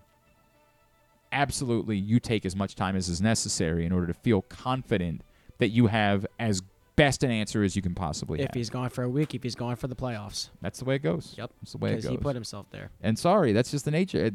That's this life is more important than baseball. Yep. And I get it. Like afterwards, Especially since you said there's a victim involved. Correct. If we find out that he did not do these things, this is just and then you got to deal with that too. I get it. Moves on. I get it. You got to deal with that at this point. But no, that's not the way it works. Yeah, these are gross allegations. All right, now to the actual baseball. Yeah, something positive for once. John Singleton is back in Major League Baseball. I think I saw this stat. Yep, he accomplished something pretty cool on Saturday. Journeyman, Astros, Brewers, couple suspensions and some time in the Mexican League, but he's back this year. And the record, the accomplishment is nobody in MLB had hit a home run in Major League Baseball in 8 years prior to his. Well, there was a streak. Let's say this. Yeah. Let's say this correctly. Yeah. The longest drought between two home runs with a multi-homer game. Well, that right. It was 6 years, and he broke that with 8 years with his 2-homer night on Saturday. And his story back to Major League Baseball has been a talk around the league. And the bigger thing too with John Singleton is it was just weed, right? And that's the frustrating part about this And is he openly admitted to it too. But he was treated at the time like he was an addict, like this was weed. And as a society, I think we're starting to understand why you don't treat someone who uses weed the way that you treat someone who has an actual substance abuse problem. I can get why for a lot of people this becomes for anybody it's a feel-good story, right? Somebody overcame something. But for a lot of people it's we treated this person poorly. We screwed this up. We labeled him a certain way, and that was unfair how we labeled him. For one small thing. Right. So there's, I think, multiple layers to the response to John Singleton and his return to baseball.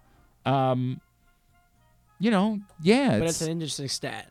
It's long without a home run. Yeah, and to do it with a multi-homer effort. He didn't play in Major League Baseball from 2015 to this year. No. It's incredible. It's incredible. Good for him. And all the time he spent in between in the Mexican League and the minors, just trying to work back. It's a really, really neat story. It's a feel-good story for him and for everybody that's associated with him. I agree. I agree wholeheartedly. What else? Two respective retired players being engraved into their respective Hall of Fames, or if you're the Blue Jays, called a level of excellence. Orioles legend Jose Batista's going in, and then King Felix Hernandez is going in for the Seattle Mariners. So a cap to two great careers. Batista, of course, a longtime slugger for the Blue Jays. A lot was made. Did you hear the post-game thing from the Mariners over the weekend? Yes, I did. Yes. I mean, very weird, man. Very weird. There wasn't I mean, yeah, it's weird that they keep harping on it, but no, it's weird that we care. that they're no. It's weird how emotional they get about it. Right. Oh, how much Felix meant to see. I guess. No. I don't have any problem with that. It's weird how they bring Felix Batista into. I have no problem with their being emotional about Felix Hernandez. Dude was an unbelievable pitcher, right? I have no problem with feeling those emotions. It's weird how no one there can separate the two things. And maybe what was really coming out on Saturday night after the game was how sad they were that this was the day they honored Felix Hernandez and the Mariners couldn't win. George Kirby had one of the great pitching performances and they couldn't win the game. So maybe that's what's really being reflected in there. But the way that it loops in Felix Batista is so unnecessary. It's so bizarre. And I said before, I was even willing, when we've talked about this topic, I said I can give some amount of latitude towards the idea that we probably wouldn't love someone else being associated with a nickname that we cared to a great player for. But, again, nobody was doing that here. No, it was... It was a nothing that never would have gone anywhere. It wasn't going to catch on. It wasn't going to become a thing. It wasn't going to be any of that until this creep decided to go after Felix Batista at the All-Star game in the name of content or in the name of maybe it wasn't in the name of content. Maybe he just was that he's just such a weirdo about it that in the name of I need something. It made him emotional. I that's what I think it was, but I don't know that that's what it was. The more you hear these people in Seattle, the more you're like, what? Dude, are you okay? And it's funny because we were reminded of last year's trip to the playoffs, their first trip to the playoffs, and they have been through it in Seattle. As much as we've been through it in Baltimore, they've had a lot worse. As bad as the Orioles have been and as dark as it's been, at least they had trips to the playoffs. The Mariners, as a franchise, have nothing to show for being the franchise that produced Ken Griffey Jr., Randy Johnson, Edgar Martinez, Felix Hernandez, Ichiro Suzuki. Yet they waited 21 years. They have nothing to show for it. Not even a trip to the World Series. Nope. And so maybe there just is an amount of fragility there because of it that we bottled up. Look, it's tough because it's been 40 years since the Orioles have won a World Series. And in my 40 years of life, there have been drastically more miserable years. I mean, not bad or disappointing years, miserable, hellish years than there have been, really good years. But Jesus, man, it is a fragile, fragile group. Did you pull it up? Oh, I can, yeah. Way to be on top of it. Yeah, I'm sorry. Way to be on. At this point, we will probably move past it. Way to be on top of it. This is a lesson in producing, Grant. Start talking about an audio clip and do nothing. Do nothing. Don't bother to find it. Don't. Ryan Roland Smith. I just hope the Orioles don't tweet out in the social media say King Felix gets the win today against the Mariners, and don't give me any ideas. Come on. Oh my we God. have the real king. That's right. And it is our King Felix, and we'll have more on the King as he got his crown. What is that? What a bizarre. First I've heard of it. What a bizarre. God. This is from Root Sports, which has the games in Seattle. That was their post game, right as the game ended. That was what they cut to. What a bizarre. It's the shame for our king. What the F is your problem, man? I get it. It's disappointing. I understand. You just sort of got pantsed. But, dude, get a hold of yourself. It's not that deep. You are grown men. And it's a regular season baseball game. Weird. So weird, dude. So weird. All right, anything else? I think we're good. All right, very good. Thank you, Grant. I appreciate it. That was This Week in the Rest of Baseball. Friggin' weirdos. I am more and more convinced. Maybe it's between the weather in Seattle, the Mariners never make the playoffs, lost a basketball team. It's just... Yeah. There's an amount of fragility there that I was not... Because Cedric robbed the home run right in front of a guy wearing a Sonics Kevin Durant jersey. I do know that it was emotional. Dude, losing a franchise sucks. I'm telling you. It just feels like there is an amount of fragility that is probably bottled up there right now. right, like that is coming out in a very strange way. Well, I'm sure this year is extra frustrating. This was supposed to be a takeoff year, and they degressed a little but they've been good lately. Right. Going into Saturday, there was a lot of reason for optimism. Yeah. They were looking like a team that could threaten to win the AL. Correct. They still might be able to be that team. They're just the kind of offense. It didn't start that way, but now it's been heating up lately. God, man, it was very, very weird. Yeah. All right. Joining us now here on GCR. It was good to see him for, I think, like 30 seconds on Saturday. He came in, he kissed me on the mouth, and he said, I have to leave. And I said, you know what? Because you kissed me on the mouth, I will not be angry at you. He is my friend Jeremy Conn, 105.7 The Fan, and he is back with us here on GCR. What's going on, buddy? How are you? What's up, man? How's it going? I'm all right, pal. Everything good? I did appreciate, you know, if you're not going to be able to hang, I did appreciate you going out of your way to say, I want to come say hello anyway. That actually meant something to me. Well, look, your party is awesome, and there's no other way to put it. Like, it's a phenomenal time.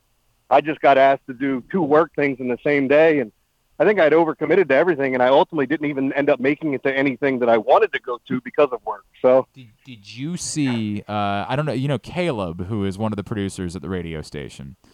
Did you see his bruise? You there? Yeah. Oh, we're losing you. I don't know what's going on. Here, figure out what's going on with Jeremy. I don't know what that's all about. We'll get that taken care of. Hey, Jeremy, you there? Can you hear me? Very weird. Yeah, it's like a little muffled. Can barely hear you. It sounds like he's in a wind tunnel, actually, is what it sounds like. All right. Anyway, Jeremy Conn, 105.7 The Fan, Big Bad Morning Show. Yeah, okay, we'll try it again. Very good. Jeremy, did you see the bruise that Caleb suffered on Saturday? I did not see it. Did he get it in the slip and slide? Oh, did he ever get it in slip and slide? Holy F. And there have been a lot of bruises over the years. This one is about as colorful. I went and saw Oppenheimer last night. It looks like that scene from when they test the bomb in New Mexico. Like, it looks like that on his hip. I've never seen anything like it. But you liked Oppenheimer, though? You know how it's weird, right? Like, I did not know exactly what I was getting into. Did you? Okay, have you seen it, I guess is the question. No, I want to see it soon. Like, so I keep waiting because there were times that we were supposed to plan to go to the movies, and it just hasn't happened yet.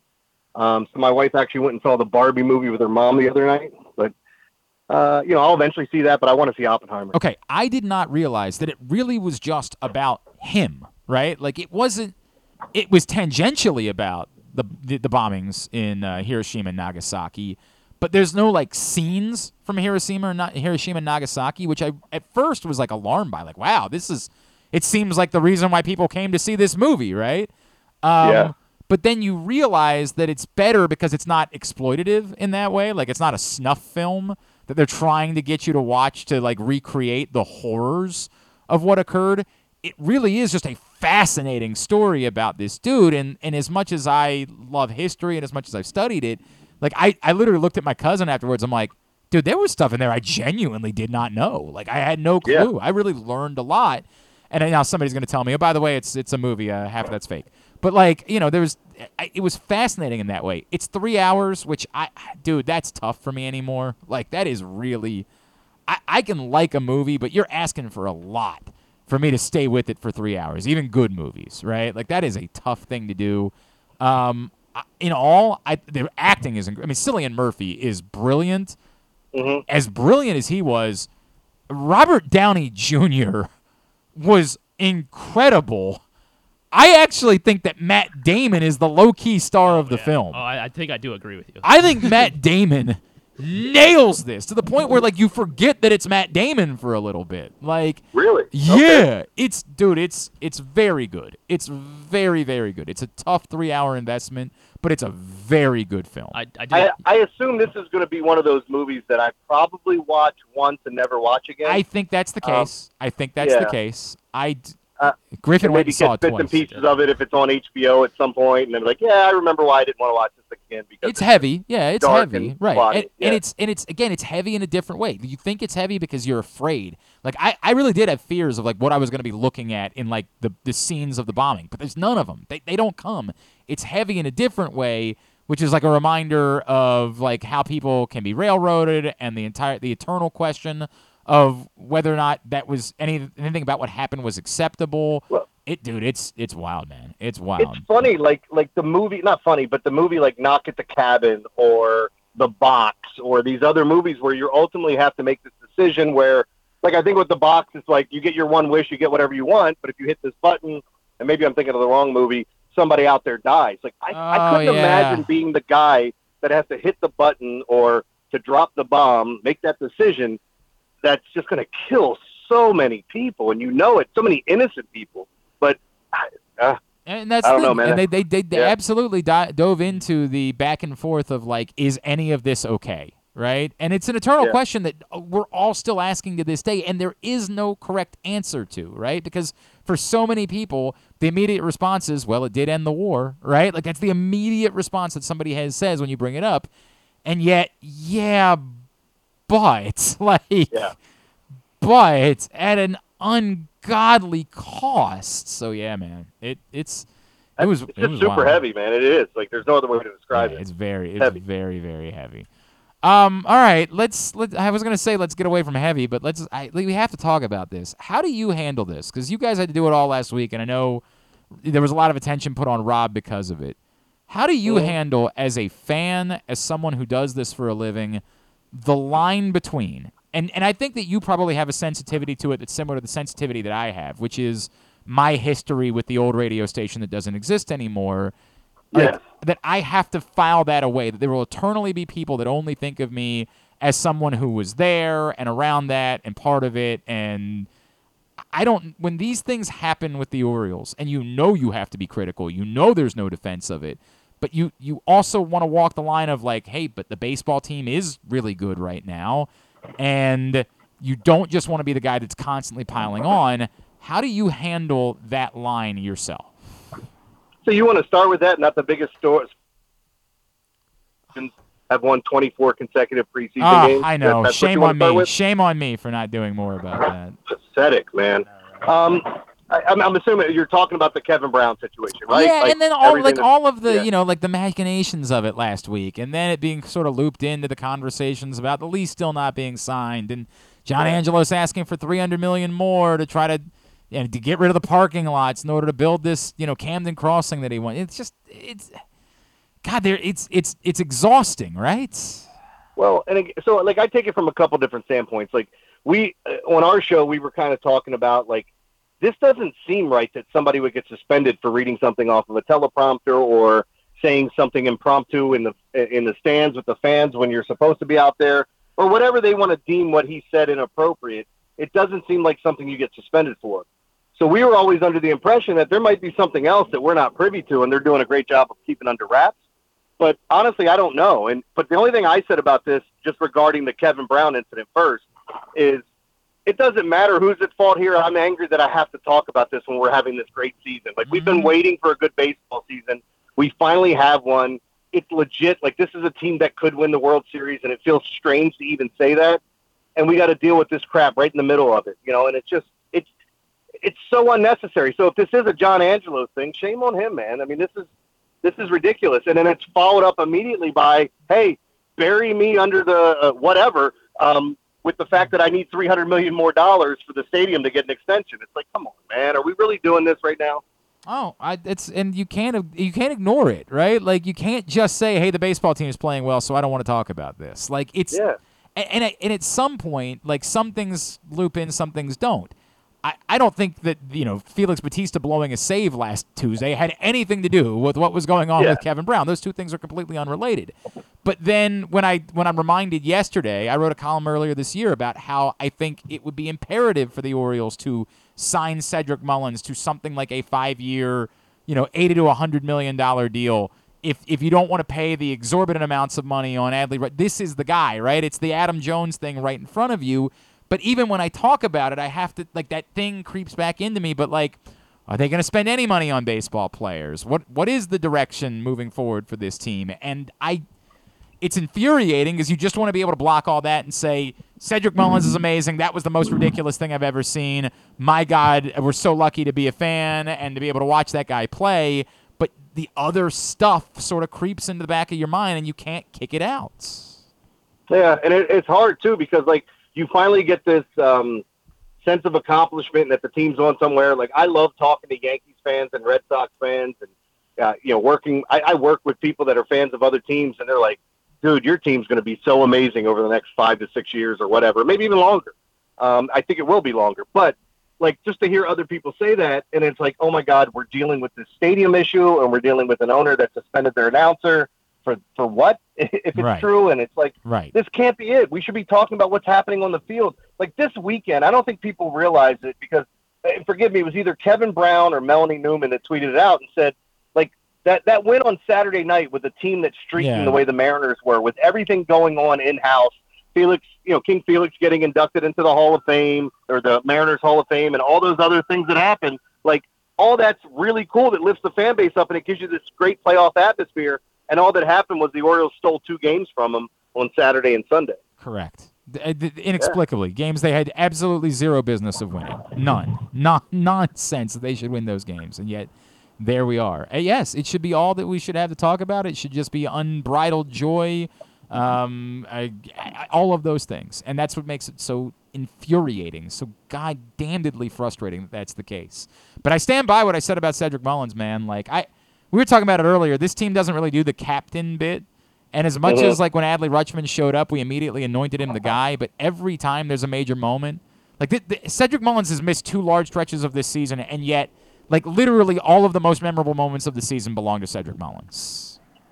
Yeah. I mean, there's, like, when I start thinking about these memorable moments, it's some of the comeback wins that they've had, but ultimately he's been a part of a lot of those. And I love the player. We were talking about it this morning because Rob had brought up, like, it wouldn't shock him to see the Orioles move Cedric after this season. And he said he's not trying to, like, pee in your Cheerios, for lack of a better term. But, like, some caller called in, how could they do that? He's the best player. You got to understand, like, at some point he's got to be paid. He's 28 years old. And then you have all these outfield prospects if you decide to move them up. I'm not saying, this isn't me saying trade Cedric Mullins, but it would be a sad day if they moved him, because I love watching the guy play. I mean, his entire game, defensively, you get it every single night, but then, showing up with the bat every once in a while or stealing a key base, I think all of it's important. To me, it's almost the opposite. Like, it's imperative they don't. Like, it's imperative that you recognize that this is part of this is the straw that stirs the drink type of Like, for all of the other talent you have, and these are all wonderful things to have the guy that's been through a lot of things and has performed in the biggest moments, and he's not Adam Jones, because he's not the vocal guy that Adam Jones was, right? Like, and he's not the same player either. He's faster. He's not quite the power hitter. I get it. He hit 30 home runs. That's not going to happen again. But, like, it's imperative to say we should prioritize that. Like, that range is something that's very difficult to replicate. I get it. Colton Cowser is a very good defender, but, like, this is absurd. I mean, this is almost comical how much the range is overwhelming and how it's such a unique skill set that even quality center fielders simply don't have, and how regular this now is, where he is making extraordinarily difficult catches throughout the course of a season. It's mind-boggling. I couldn't stomach it. We can talk about Austin Hayes, his future, if you feel like you needed to open up a spot, but I am not willing to talk about it with Cedric Mullins right now, because it's just, he is too good of an all-around baseball player for me to think that way. Yeah, what a great shot in the arm to get him back this weekend. But, that, like, if they said they wanted to be built like the Rays, isn't this something that the Rays would do, like move somebody on before they have to pay him? I know. Like, it makes sense from what they said, even though I do expect them to spend more money than the Rays. But that's my issue. I don't want you to be the Rays. Like, I like the Rays. I like the idea of sustained success. But this is baseball. I want you to be able to fall in love with a player and not just fear the entire time that guy's not going to be around for a little. I get, like, the St. Petersburg problem is probably bigger in Tampa as far as their ability to, like, turn that into a baseball community. But part of it is every time a baseball player shows up, they find themselves saying, like, is it okay? Like, can I make memories and tell my kids that they can like this player, or is this player just going to be gone in a couple years? And that impacts the relationship between city and franchise. By the way, did you hear about the Rays promotion yesterday? I don't. Oh, my God. Oh, I did, actually. Oh, my God. I don't want to make a joke about it because it's way too serious. But, like, what you're about to say is one of those this can't be real types of moments. They had a Wander Franco. What was it? A T-shirt night or I think it was a day or something? Snapback hat. Yeah, snapback hat. Yes. Oh, snapback hat. That's what it was. So it was a Wander Franco hat, but only kids under 14 and under could get it. Which I can't. It just writes itself, man. I'm sorry. I'm not. Yeah. I can't. It's unreal. It's just unreal. Like it's well, and again, we don't know what the details of the story are. And for people that aren't familiar with it, I'm sure you've talked about it, about Wander Franco allegedly having a relationship with a 14-year-old girl. All that coming into play. I mean, I guess this would be like inviting Jared Fogle to your kid's party to perform tricks or something. No, I'm kidding. God, see, you didn't want me to go down that path. I didn't. I really wanted you to avoid it at all costs. But it's hard to avoid that stuff when they have a day like that. I know. Dude, when I read that story, because it was so nonchalant. Clearly, the author of the Tampa Bay Times story knew exactly what they were doing, right? Like, because they were talking about how it was odd that they gave Wander Franco the day off on Wander Franco giveaway day, right? Mm-hmm. But they knew exactly what they were doing because they didn't have to include the part where they said that the giveaway was for kids 14 and under. The author of the story knew exactly what they were doing. Correct. Yeah. Like for kids. Like you could have just said on a day where there was a Wander Franco giveaway for kids. But the author specifically included that the giveaway was for kids 14 and under. That person knew exactly what they were doing when they wrote that story. Exactly. Man, I have so many horrible jokes right now, but I'm not going to do it. I'm sorry. Thank you. I appreciate that. Some of them are good too. There are things that you and I can make jokes about that I would be totally comfortable with, but I have like jobs that I don't want to lose. So let's avoid them in this particular instance. Let's avoid that altogether. Do you understand the James Harden, Daryl Morey thing at all? Like, can you explain it to me? What's going on? I can explain it to you perfectly. So what happened was James Harden opted in last year for less money in the situation where he thought he would get a max deal or a big deal at the end of that so they could bring in more people. That's what allegedly Daryl Morey promised him, is that he would get a big contract. And then once the contract was reneged and they didn't want to give it to him, then James Harden said he would opt in to this, to the whole situation here so he could be traded, but he wanted to be traded to the Clippers. And Daryl Morey said, yes, we'll try to do that. And this is, again, coming from James Harden's camp, that all this went down. And then now Daryl Morey saying he's not being offered enough. And James, again, so trade me or I don't show up. And I guess we'll see if we call his bluff, because Daryl Morey's never been a guy that's been afraid to be kind of in the muck of it and dealing with crap like this, or playing with, or running a team with disgruntled players, or having issues with the NBA or any of that. And now it's just caused this problem because Harden desperately wants to go to the Clippers. It's interesting, right? Because there's a part of me that says, if you're the Sixers, so what? What are you going to do? Not play? Are you really not going to show up? Are you really not going to play? Like, come on, man. Man, that is wild. That is, and for all of the places. So I didn't realize that like they were in China when James Harden went off. Is that what the deal was? Like I look around, I just see kids. I'm like, what the hell is this? Yeah, he was like doing a little camp for kids. So he's just running around. So. Jesus, it's so weird. That is so bloody weird. And the last one I had for you, the story about the Tampa Bay mayor from last week. Do you think it's suspect in any way? So read it to me again, because Peyton was telling me about this. Okay. Yeah. Oh, by the way, incredible radio timing from your son. Did you hear what he did? No. Oh, my God. Jeremy, I do a segment every now and then called Finish This. I think I've played the game with you. Oh, he did tell me this. So he told me this story, yes. And Jeremy, he finished the entire sentence? I swear to God, I get in. I got to fill in for Cordell one night last week, so it's difficult for me because I've already done my show here. I've already shot, and it was like, all right, whatever, I'll piece. Rita couldn't do the show with me, so I got to piece through a couple of hours, and I'm like, I'll bring in a Finish This. And I just seen the story about the Tampa Bay mayor, right? So those that don't know, the mayor of Tampa Bay was out allegedly fishing and found 70 pounds of cocaine in the water.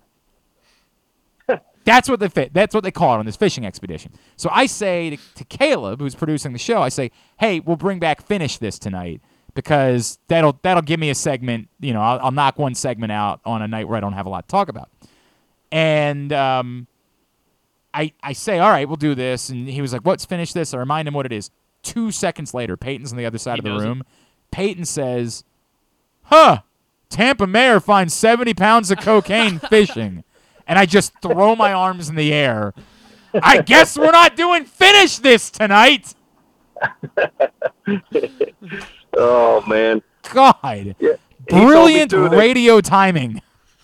Yeah, he said, "Oh, I'm so sorry." He realized what he had done after you'd said it. And, God, it's fine. It's fine. Messed up the whole bit. Fine. He didn't know the bit. He was just reading something that he had seen on the internet, like everybody does at that age. Like that's all we had to do is just read headlines from the internet.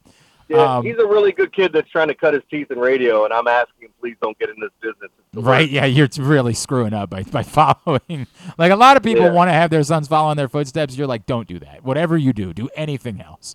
Go learn a nice trade. Like, go do anything other than this business. Well, because he's a lot like me. I mean, he's a really good kid that'll go out of his way to do something for someone else.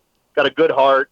Like, even now, like, he would call me and be like, hey, I don't like what's happening here. Like, how do I said, just speak up for yourself, man. It's okay. All right. You can No, speak he's up. You know, a like, good kid. He's a good kid. Yeah. He's a very good kid. It was the timing. It was He ruined bits. It was That's it. so impeccable, the timing.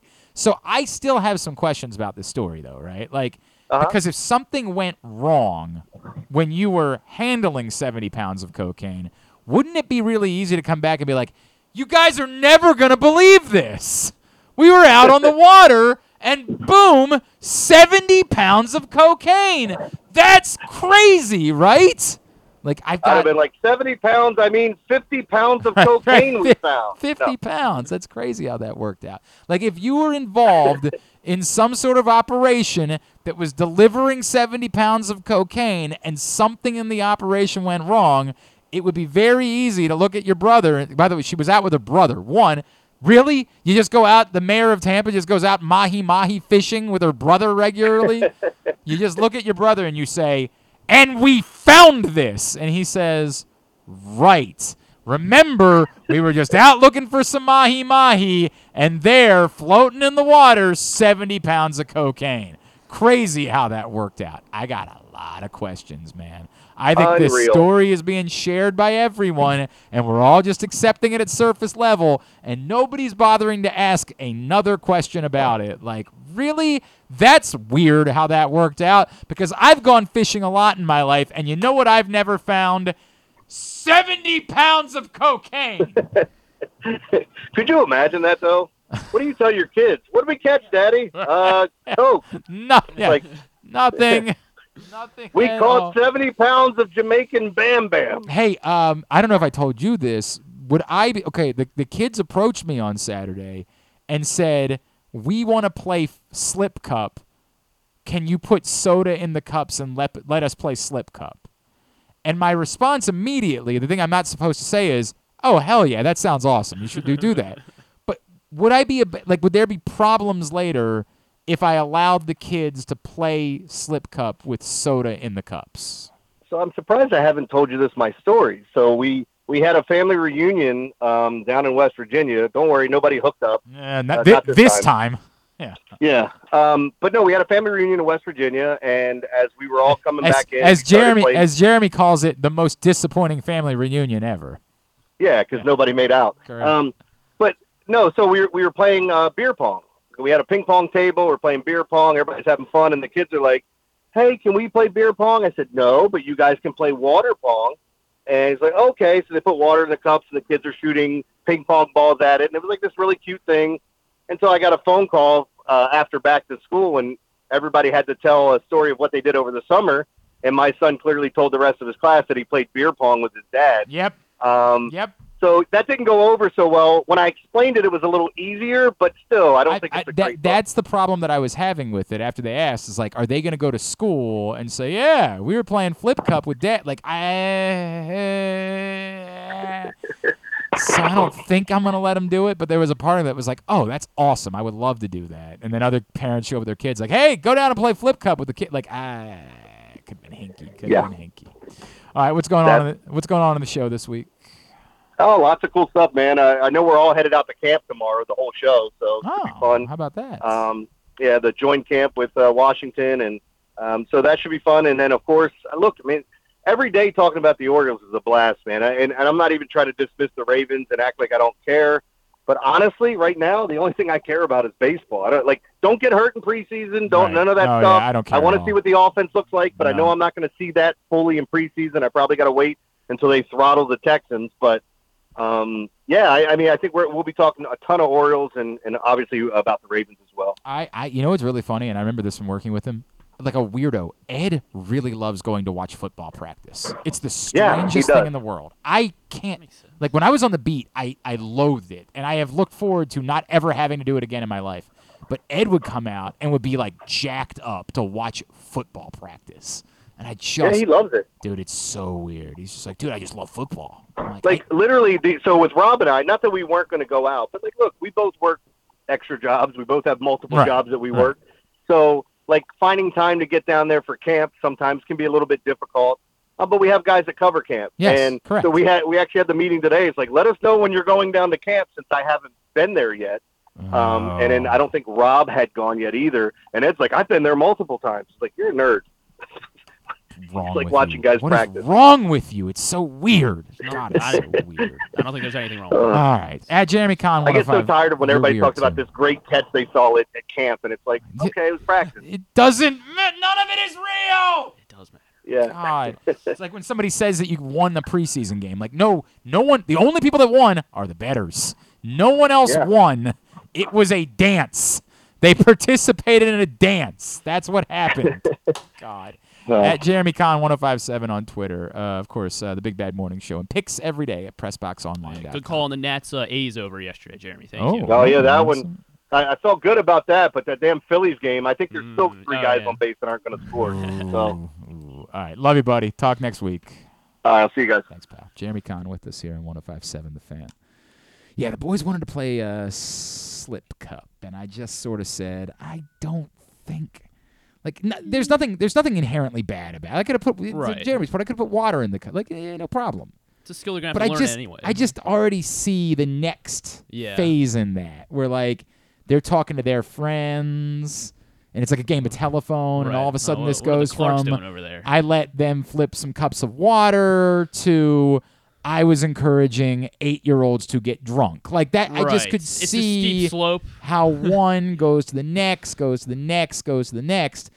I did also, and I should have said this to Jeremy, I also had a moment, because it's funny, he talks about his son Peyton. I had a moment, because I every year debate whether or not this is just the end for the pig roast, right? Because it's a lot of effort that I put in. It's, and my friends are now older, and so more of them are like, we're not really going to do... People that were reliable for me every year that wanted to play Slip Cup have been like, I think I'm out. It looked, if I had more time. It is as much fun as you could ever possibly imagine something being. And like we've had years we've had like teams of 20 playing against each other. Like we've had, again, this year I think the largest group that we had was like 7 people on either side, which is great. Yeah, which is great, good. right? Like it's great. But then there's qualifications, like, somebody can't drink. It's whatever, fine. I'll take anybody at this point. Like, I just need people to play. We let Rita play Can Jam, and we learned that Rita is not capable of throwing a Frisbee. Not capable of it. Like, she and my wife together cannot throw a Frisbee. It's the damnedest thing. But I had that, like, every year I have that, like, I don't really want to go through this again next year. I gotta go get a pig. I gotta go get the roaster. I gotta get the slipping slide set up. I gotta deal with the fact that I gotta shut up. We're on a well, so I gotta shut off the water every, couple of. Like I can't leave the water going for the whole day. Like it's a whole damn thing, and I'm just exhausted by it. And I gotta remember to invite everybody. And the week before, I realized I forgot to invite everybody. Like I literally forgot to invite. So you just about everybody. This is the way that it works for me. I got too much going on. I'm working 6 jobs. I'm doing the radio. I'm like, Well, let's just start promoting next year's now. Oh yeah, pick a date. That's what everybody always says. Well, pick the date now and block it off. That way, I'm like, I don't know what my life is going to look like next summer. Well, we'll just mention it for 30 seconds at the end of each show. Right? Yeah, every day. And then it's the fine line between like I do want people there, but like I don't want everybody there. Like I don't want to just like start. Like I do invite, like I say, hey, if you're part of our inner circle as a listener, like tell me and I'll let you. And there have been listeners that have taken me up on that. My man Trippy showed up on Saturday, which was awesome. That was so cool. But you got to be in the inner circle, right? Like you can't be somebody I don't really know. Like, but I've invited listeners to my home, like over the years. Multiple of them have made it. I have developed friendships with many listeners, right? Like, and I love that. Like, we're all just people. Like, it's not like I'm a celebrity of some sort. Well, but like, you just in this business, you always got to be careful. You got to do some vetting, make sure everybody, like you just never know who's a psychopath. And I'm inviting you into my home. Like it's quite the stretch. I appreciate your trust in me. Well, yeah, there was a lot of debate. There was a lot of debate about back that and one. forth. That one was a highly oh, and your boy. Yeah, your boy PFF. PFF yeah, Sean. right? Like, old PFF Sean. Hey, I didn't know. If you had told me he was coming with you, I might have said. Yeah, you did say take it. Got Hey, some questions invite about anyone, that is what guy. you said. Like running multiple accounts on Twitter. Like, Yeah, that is which one is the questionable. That is burner? Which one? I don't know. There's just a lot going on there, man. I think I like Sean though, in a weird way. You like Sean? I think I do like Sean. Like it's a strange bit that he does sometimes. Oh, it is very strange. Like I don't know who that person is. Like okay, weird. Why did you? He like, has a blast with it though. That's fine. Like I like Sean. But like in the still, I'm still not sure exactly what any of this is. Yeah, well, neither am I. Right, to be fair. but I like it. I think I like it. So that was fine. And then you brought somebody else I didn't know at all, and your sister. That was fine. I'd met your sister before. You brought somebody else. I'm like, who is that strange person? Yeah, so it was just my friend. He was coming to the Ravens game. All with right, me, that's so fine. yeah, That's fine. I had That's to- fine. Seem very nice. Yes. Seem very He's nice. happy I hope you engaged. we I all- hope you met some other people. I hope you introduced yourself to Yes, other people. We all went to high school with David, actually. Oh, David Hesse. Yes. Oh, how about that? Yes. Well, that's neat. So, I'm yeah. glad to hear that. I thought it was neat that David showed up. Yeah. I was gonna say so. I that's the kind of the point of doing this. It's sort of like an open house. Make connections, right. other people. The whole deal. I hadn't seen Kyle in a while, so Kyle yeah, that Ottenheimer was there. Kyle Andrews was there, who Yes. used to like. In fact, is now writing some stuff for us again at Pressbox. Kyle Andrews, which is neat. I like that. One of our great intern success stories over the years. Tim Barbalace was there, Tim was showed there. up. Caleb was there and jacked up his hip. I appreciated it. Jeremy showed up for 30 seconds. 30 seconds. Got the old Irish hello and goodbye from Jeremy Conn. I love you. Let me lick your face. Like that was that. And I said, well, thank you. I appreciated that. I don't know how we started this. The Flip Cup thing. So every year I think like this will be the last year. I can't keep doing this. I'm 40. Like I can't. Enough of my friends have already told me like they're just not like I don't want to bring my kids. I don't want to do that. I'm over it. I hate them, but whatever. God bless them. So I keep saying like maybe I'll quit. And then I have the LeBron James thing to pop in. But like one day I want to play Slip Cup with my son. Right. Grant and I were playing footsie under the table. One day I want to play Slip Cup with my son. Like I want to do that together. And then I start doing the math on like, all right, so the older one's 8. There's no way I'll be able to get away with it until he's at least like 16. Like I can't possibly. And you'll definitely. Like You can that's definitely at get the away with it. earliest that I could let him get away with at 16. Even my cousin, like his son, was helping me all weekend. My cousin's son is 16. Even my cousin was like, "Nah, I'm not. He's not a hard ass." But like even he was like, "I'm gonna do the drinking for him." He stood at the bottom of the table, and when his son came down the slip and slide, he did the drinking. Gotcha. So like I don't know exactly what the age is that I will definitively be able to like get away with it. Let's project 10 years because then my older son is 18. He's Like, a high school graduate. Yeah. Correct. I'll be 50. If as long as you keep it up every 50 year. at that point. Like it's every year is just kind of conditioning to get to that point. I don't know, man. Do some I load don't management. know. Like But LeBron I legitimately had like LeBron James feelings about it. Like I want to be able to do this with my son. What the hell is wrong with you? You're just flying down a stupid piece of plastic. Why are you getting emotional about the idea of doing that with your son? Stupid. And then like the younger son, now it's gonna be talking about him being like I'd be like 52 by the time he would. You just have to get on the Tom Brady diet. And Yeah, sure. the LeBron workout. It's right? gonna And happen. just- God. Get a tidbit and two, but then we come back in. We're winding down for a Monday edition of Glenn Clark Radio. Almost. Yeah. Banner Day! You feel that? That's the sound of football coming back, and now's the time to place your preseason bets with Superbook Sports. Superbook is the most trusted name in Vegas, and now you can use my promo code GlennClark23 to score up to $250 with their first bet bonus. Win or lose, they'll match your first bet up to $250 with the promo code GlennClark23. All one word, no spaces, 2 N's in Glenn. Don't miss out this football season. Win some money with Superbook Sports and that promo code GlennClark23. Visit superbook.com for terms and conditions. Gambling problem? Call 1-800-GAMBLER.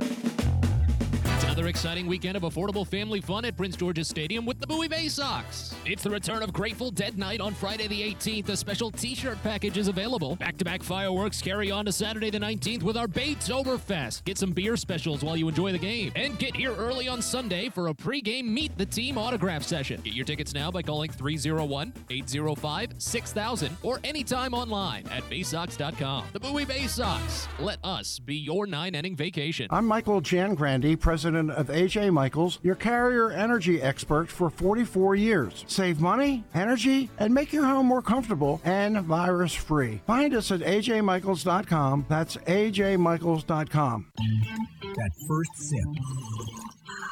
That first bite. Start your day off right with a delicious breakfast at Royal Farms. Choose from a fantastic selection of fresh Royal Farms breakfast sandwiches and top it off with a rich hot cup of the freshest coffee in the world. At Royal Farms, breakfast is available day and night. It's the freshest breakfast in the world. Real fresh, real fast. Royal Farms. It's a Maryland thing you wouldn't understand. Where the waves meet the shore, you will find Dorchester County. Hi, this is Jimmy Charles. When I think of Maryland, I think Dorchester County on the eastern shore where it's open for making memories. Dorchester County, it's a Maryland thing. For more info, visit www.visitdorchester.org. It's a Maryland thing. Hell yeah. It's a Maryland thing. Picking a restaurant to try for the first time? Let's look at the Costas Inn. Here's a few checklist items. Quality of the food? Check. Quality of service? Check. Does restaurant have plenty of free parking? Check. And finally, does restaurant have delicious steamed crabs, crab cakes, crab soup, and specials galore? Check, check, check. Costas Inn, 4100 North Point Boulevard. They check all the boxes. Whether your focus is luxury and comfort, convenience and technologically advanced connectivity, or sporty performance and aggressive styling, we've got the perfect Highlander for you. Check out buyatoyota.com for deals on new Highlanders from your local Toyota dealer today. If you miss anything on the show, don't forget that you can watch full episodes at youtube.com/pressbox online, and you can download podcasts on Apple, iTunes, Amazon, and Grindr. Wait, did I say Grindr? I don't think that you would find it on Grindr. Not that I know it's on Grindr or anything, I swear. On second thought, you know what? I don't care what you think. Here's Glenn. So Wander Franco released a statement of some sort? Well, not a statement, but he went. Sorry, Grant. On Instagram Live, saying he is denying the allegations that he was dating that 14-year-old girl. Yeah, Jay Retcher, a host in Tampa, he kind of translated the Instagram Live, and he said they say what Wander Franco said is they say that I'm in public with a little girl, that I'm running around with a minor. People don't know what to do with their time. They don't know what they're talking about. That's why I prefer to be on my side and not get involved with anybody. I mean, look, man. You know, if this is all just completely, it would be interesting that if it was like just some sort of internet hoax, right? That they would have taken as many steps as they did so far. You would think that like within a couple of hours you could get to the bottom of whether or not this was an internet hoax. So I have no idea. I got no idea what to make of it. It's no just idea. allegations right now. All right, no clue. But that's the update. All right, let's get a tidbit. Tidbit is brought to you today by your local Toyota dealer. Buyatoyota.com. The Toyota Tacoma comes in a range of models and trim lines, so you can choose the perfect Tacoma to reflect your unique personality and driving habits. Check out buyatoyota.com for deals on new Tacomas from your local Toyota dealer today. Ronald Acuna stole his 55th base of the season. Yesterday, he became the first player since 1990 with 25 home runs and 55 stolen bases. It is only the 8th time that it has ever happened. I thought we brought this up recently. Yeah, we did. Okay. So I won't, since we already had you guess the guys. But yeah, Cesar Cedino did it twice for Houston. Joe Morgan did it twice for the Cincinnati Reds, and Eric Davis did it once, and then most recently. Yes, we literally just did this. Yeah, I know. Well, but now but he's like this. He's officially done it. Okay, yeah, all right. Fine. Every time he steals another base, he's essentially ascending more. Yeah, he's passing somebody else. Yes. Ellie De La Cruz reached 10 home runs in 15 stolen bases. Only took him 58 games to do so. The only player to do it faster, to reach 15 home runs, 15 stolen bases. 57. Barry Bonds. Barry Bonds, indeed. Ellie De La Cruz, only. But the person surprising that's part about that for Barry Bonds is actually the home run side of it, because at the beginning of his career, he was not a home run that. hitter. Well, he was a home run hitter, but not Barry Bonds. He was more of a speed, more of a athletic player than that. Sarah Langs points out that Adley Rutschman now has 76 series without getting swept to start his career. That is the most by any player, or the second most by any player to start their career. Most consecutive series without getting swept at 76. The most is held at 110 in the early 1940s by St. Louis Cardinal Whitey Kurowski. That was my next guess. Yes, Whitey Kurowski. Yeah, 110. That was definitely 110 series to start his career. So Adley, he's on the way. Maybe a chance. And then also entering yesterday, teams were 3 and 759 when trailing by at least 4 runs in the 9th inning or later. And then both the Nationals and the Marlins came back to win. The Nats beat the A's. You really hate to see that for the Yankees. It is. Like, you just really hate to see that for them. It's a rough scene. It is the first day since 2010 that there were multiple 4-run 9th inning comebacks on the same day since July 9th, 2010. Of course, the Phillies came back. They were down 7-1 in the 9th and won that game in extras. And then the Orioles on July 9th, 2010. They were down 6-2 entering the 9th to the Texas Rangers. I remember that game. You remember that one? Gosh, I don't remember. Why do you remember that game? I just started breaking out as an Orioles fan, so all those early memories stuck with me. You would have been like 6. I was 9. I remember Corey Patterson. Okay. That was going to be my question. Can you name the lineup? So go ahead, Grant. First guess. 2010 Orioles. You're talking about the whole 9-man lineup? Yeah, the whole 9-man lineup. All right, so then, of course, your outfield was Jones, Markakis, and if Patterson was DHing, then Scott Patterson was DHing. So then Scott was in the outfield. No, Scott was not was in on the lineup. lineup. It was the DL at the time. Not in he the was on the lineup. IL. I know Jake Fox came in at some point. He hit the game-winning home run, but I don't know. I can't believe what? Did he start? Was he in Jake the Fox lineup? was not starting. Yeah, he did. So he came in and got the game. Why do you remember this? I can't believe he remembers. You So want Corey details Patterson on my was leading first game? off. This is so bizarre, man. Markakis was batting 3rd. Jonesy was batting 5th. Ty Wigington had to have been at first base that day. He was batting 4th. Esteras was the shortstop. He indeed was the shortstop. What is going on? Rest in peace, Julio Lugo was at second base. Julio Lugo did not start. Is Julio Lugo passed away? He passed away a couple years. What? Yeah, he passed away. Okay. Boy, we are going on a deep dive, man. He had a heart attack the day before his 45th. We are diving so deep that we could probably see the remains of the Titanic at this point. So the catcher was Wieters on the DL at that point. I think was Wieters catching. Wieters was catching. He was catching. He was starting catching. And then Craig Tatum came in to relieve him later on. I remember Tatum. Is there a reason why Brian Roberts wouldn't have been playing second base? I would assume he back was spasms. injured. Yeah, he was not playing second base. Okay. I do not know who the guy playing second is. So you need a third baseman, a left fielder. Miguel Tejada was at third base? Yes, Miguel Tejada was at third base. The number 9 Miguel Tejada, not the number 10. Right, when he came back. Yeah. I couldn't have told you what year it was because. And then second base. Was it Fahey? No, it was not Fahey. I don't think Andino was promoted at the time. Not Antino. Because he was still at AAA. This guy, I've never heard of this guy. Oh, Scott Moore? Scott Moore. What is Scott Moore? Apparently why do you know that?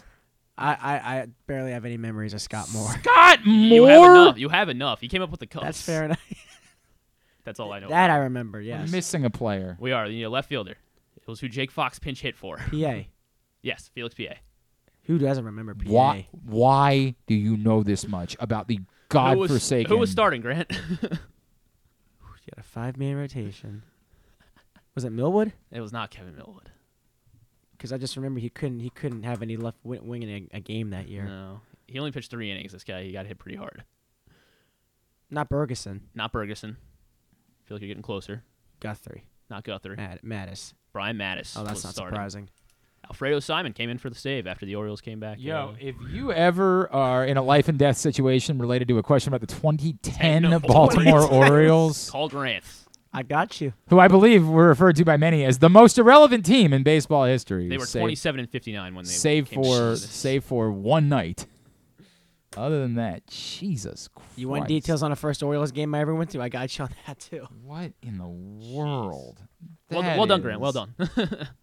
That was for me today. That was better than this week and the rest of baseball was remembering that lineup. Damn, I like it was very impressive, except for the fact that it's very concerning too. It makes me wonder things about you. Like what is going on over there?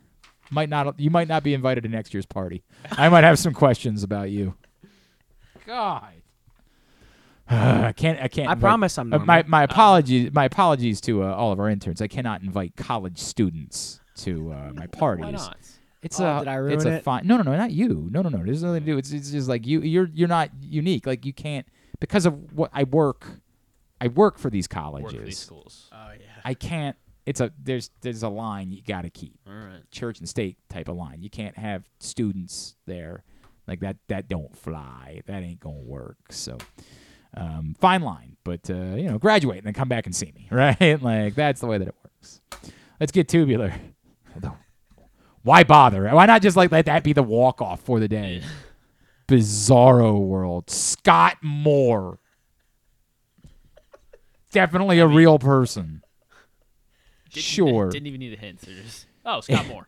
If they give them bet up to $250 and have that first bet matched when you use the code GlennClark23 at Superbook. Win or lose, you get up to $250 worth of free bets. So if you make your first bet is a $20 bet, it's up to $20. Your first bet is a $100 bet, it's $100. Your first bet is a $1,000 bet, it's $250. Up to $250 first bet match. Win or lose with Superbook. Superbook.com. Download the Superbook app. Use the code GlennClark23. Tonight, Masson, Orioles, Padres, Grayson Rodriguez, Yu Darvish at 9:40. There is not a whole lot else going on. MLB Network, Yankees, Braves at 7 o'clock. Overnight tonight, the first of the two World Cup semifinals, Spain and Sweden, 4 a.m. on Fox. USA has Manchester United, Wolverhampton Wanderers at 3 because the Premier League came back this weekend. Did. And then the USA has WWE Raw tonight at 8 as well. And Tennis Channel, the Cincinnati is the tournament that got underway. Tiafoe dropping a set yesterday in his opener. He did win, but I don't like this. Coverage from Cincinnati all day on the Tennis Channel. Congratulations, Jannik Sinner won the Masters event in Toronto, which is. It was weird. It was weird how that event unfolded. Alcaraz lost to Tommy Paul, the American. Tommy. That was very weird. Very weird. Daniil Medvedev out. It was very weird. Jannik Sinner just slid right through and took the crown. And American Jessie Pegula won on the women's side, although she got a huge benefit because they couldn't play the second semifinal on Saturday. So Samsonova had to win a semifinal on Sunday morning and then turn around and play in the final in the afternoon. So significant benefit for Jessie Pegula. That's the best way they have to do that. It's a lot of nobody cares in the real world, but like the tennis world, there's you couldn't have really just played it on Monday, but a lot of these players are going to Cincinnati, so that's the thing with these playing in the championship. They should get a first round bye, right? Like they're good enough. No, it's not how these tournaments work. And unfortunately, it's one thing, after a slam, you don't play another. There's not another major event the following week. You would just say, hey, let's move it to Monday, and we'll just both pull out of the Hala Open or whatever the heck it would be. These are 1,000 level. These are Masters events that we're talking about. So you got to get these players to the next one. So it just really wasn't another option. Don't rain, I guess, would be the option. Non-sports. The Bachelorette tonight, American Ninja Warrior, and that is it. Oh, all right. We're at that point. We are at that, and there are no sign of relief. Nothing nobody's coming. writing. Nothing coming. Nobody's producing nothing. It is going to be bleak. Football. Just in time. Catch Preseason. up on. Not that. Yes. Not that. All right, Grant, remind everybody where you are on social. DM me about the 2010 Orioles at 20G DeVivo, 20G DEVIVO. I'm here to talk all day about it. Truly disturbing. Truly disturbing. Thanks today to Jayson Stark. Thanks also to Mike Bordick. And Jeremy Conn. We'll get it all up in the greatest hits section of the Oh my God, it's so good. tab at GlennClarkRadio.com. Tomorrow, anything? Seth Walter from ESPN suggested the Ravens should be in the market for Chase Young. Be interesting. I'm not sure what to make. It's tough, but with the two teams getting ready to play, we'll talk about it. We'll talk about that possibility. Is that why they haven't been hell-bent on signing one of these guys? Is because they'd rather explore going a little bit harder after, I don't know. We'll talk about it. Anything else? Stuff and things. Oh, boy. Okay. Thanks, everybody at PressBox, all of our great sponsors and partners, including Visit Baltimore, Live Casino and Hotel, Glory Days Grill, Dorchester County, the Bowie Bay Sox, Royal Farms, Costa Sin, Superbook Sports, the Baltimore Orioles, Birdland Sports, the Maryland Cycling Classic, Easy Pass MD, Washington County, your local Toyota dealer, buyatoyota.com. Thanks to Griffin at Griffin_Bass. Follow us, Twitter, Instagram, and TikTok at Glenn Clark Radio. Have a great Monday evening. Go Birds. Duke sucks.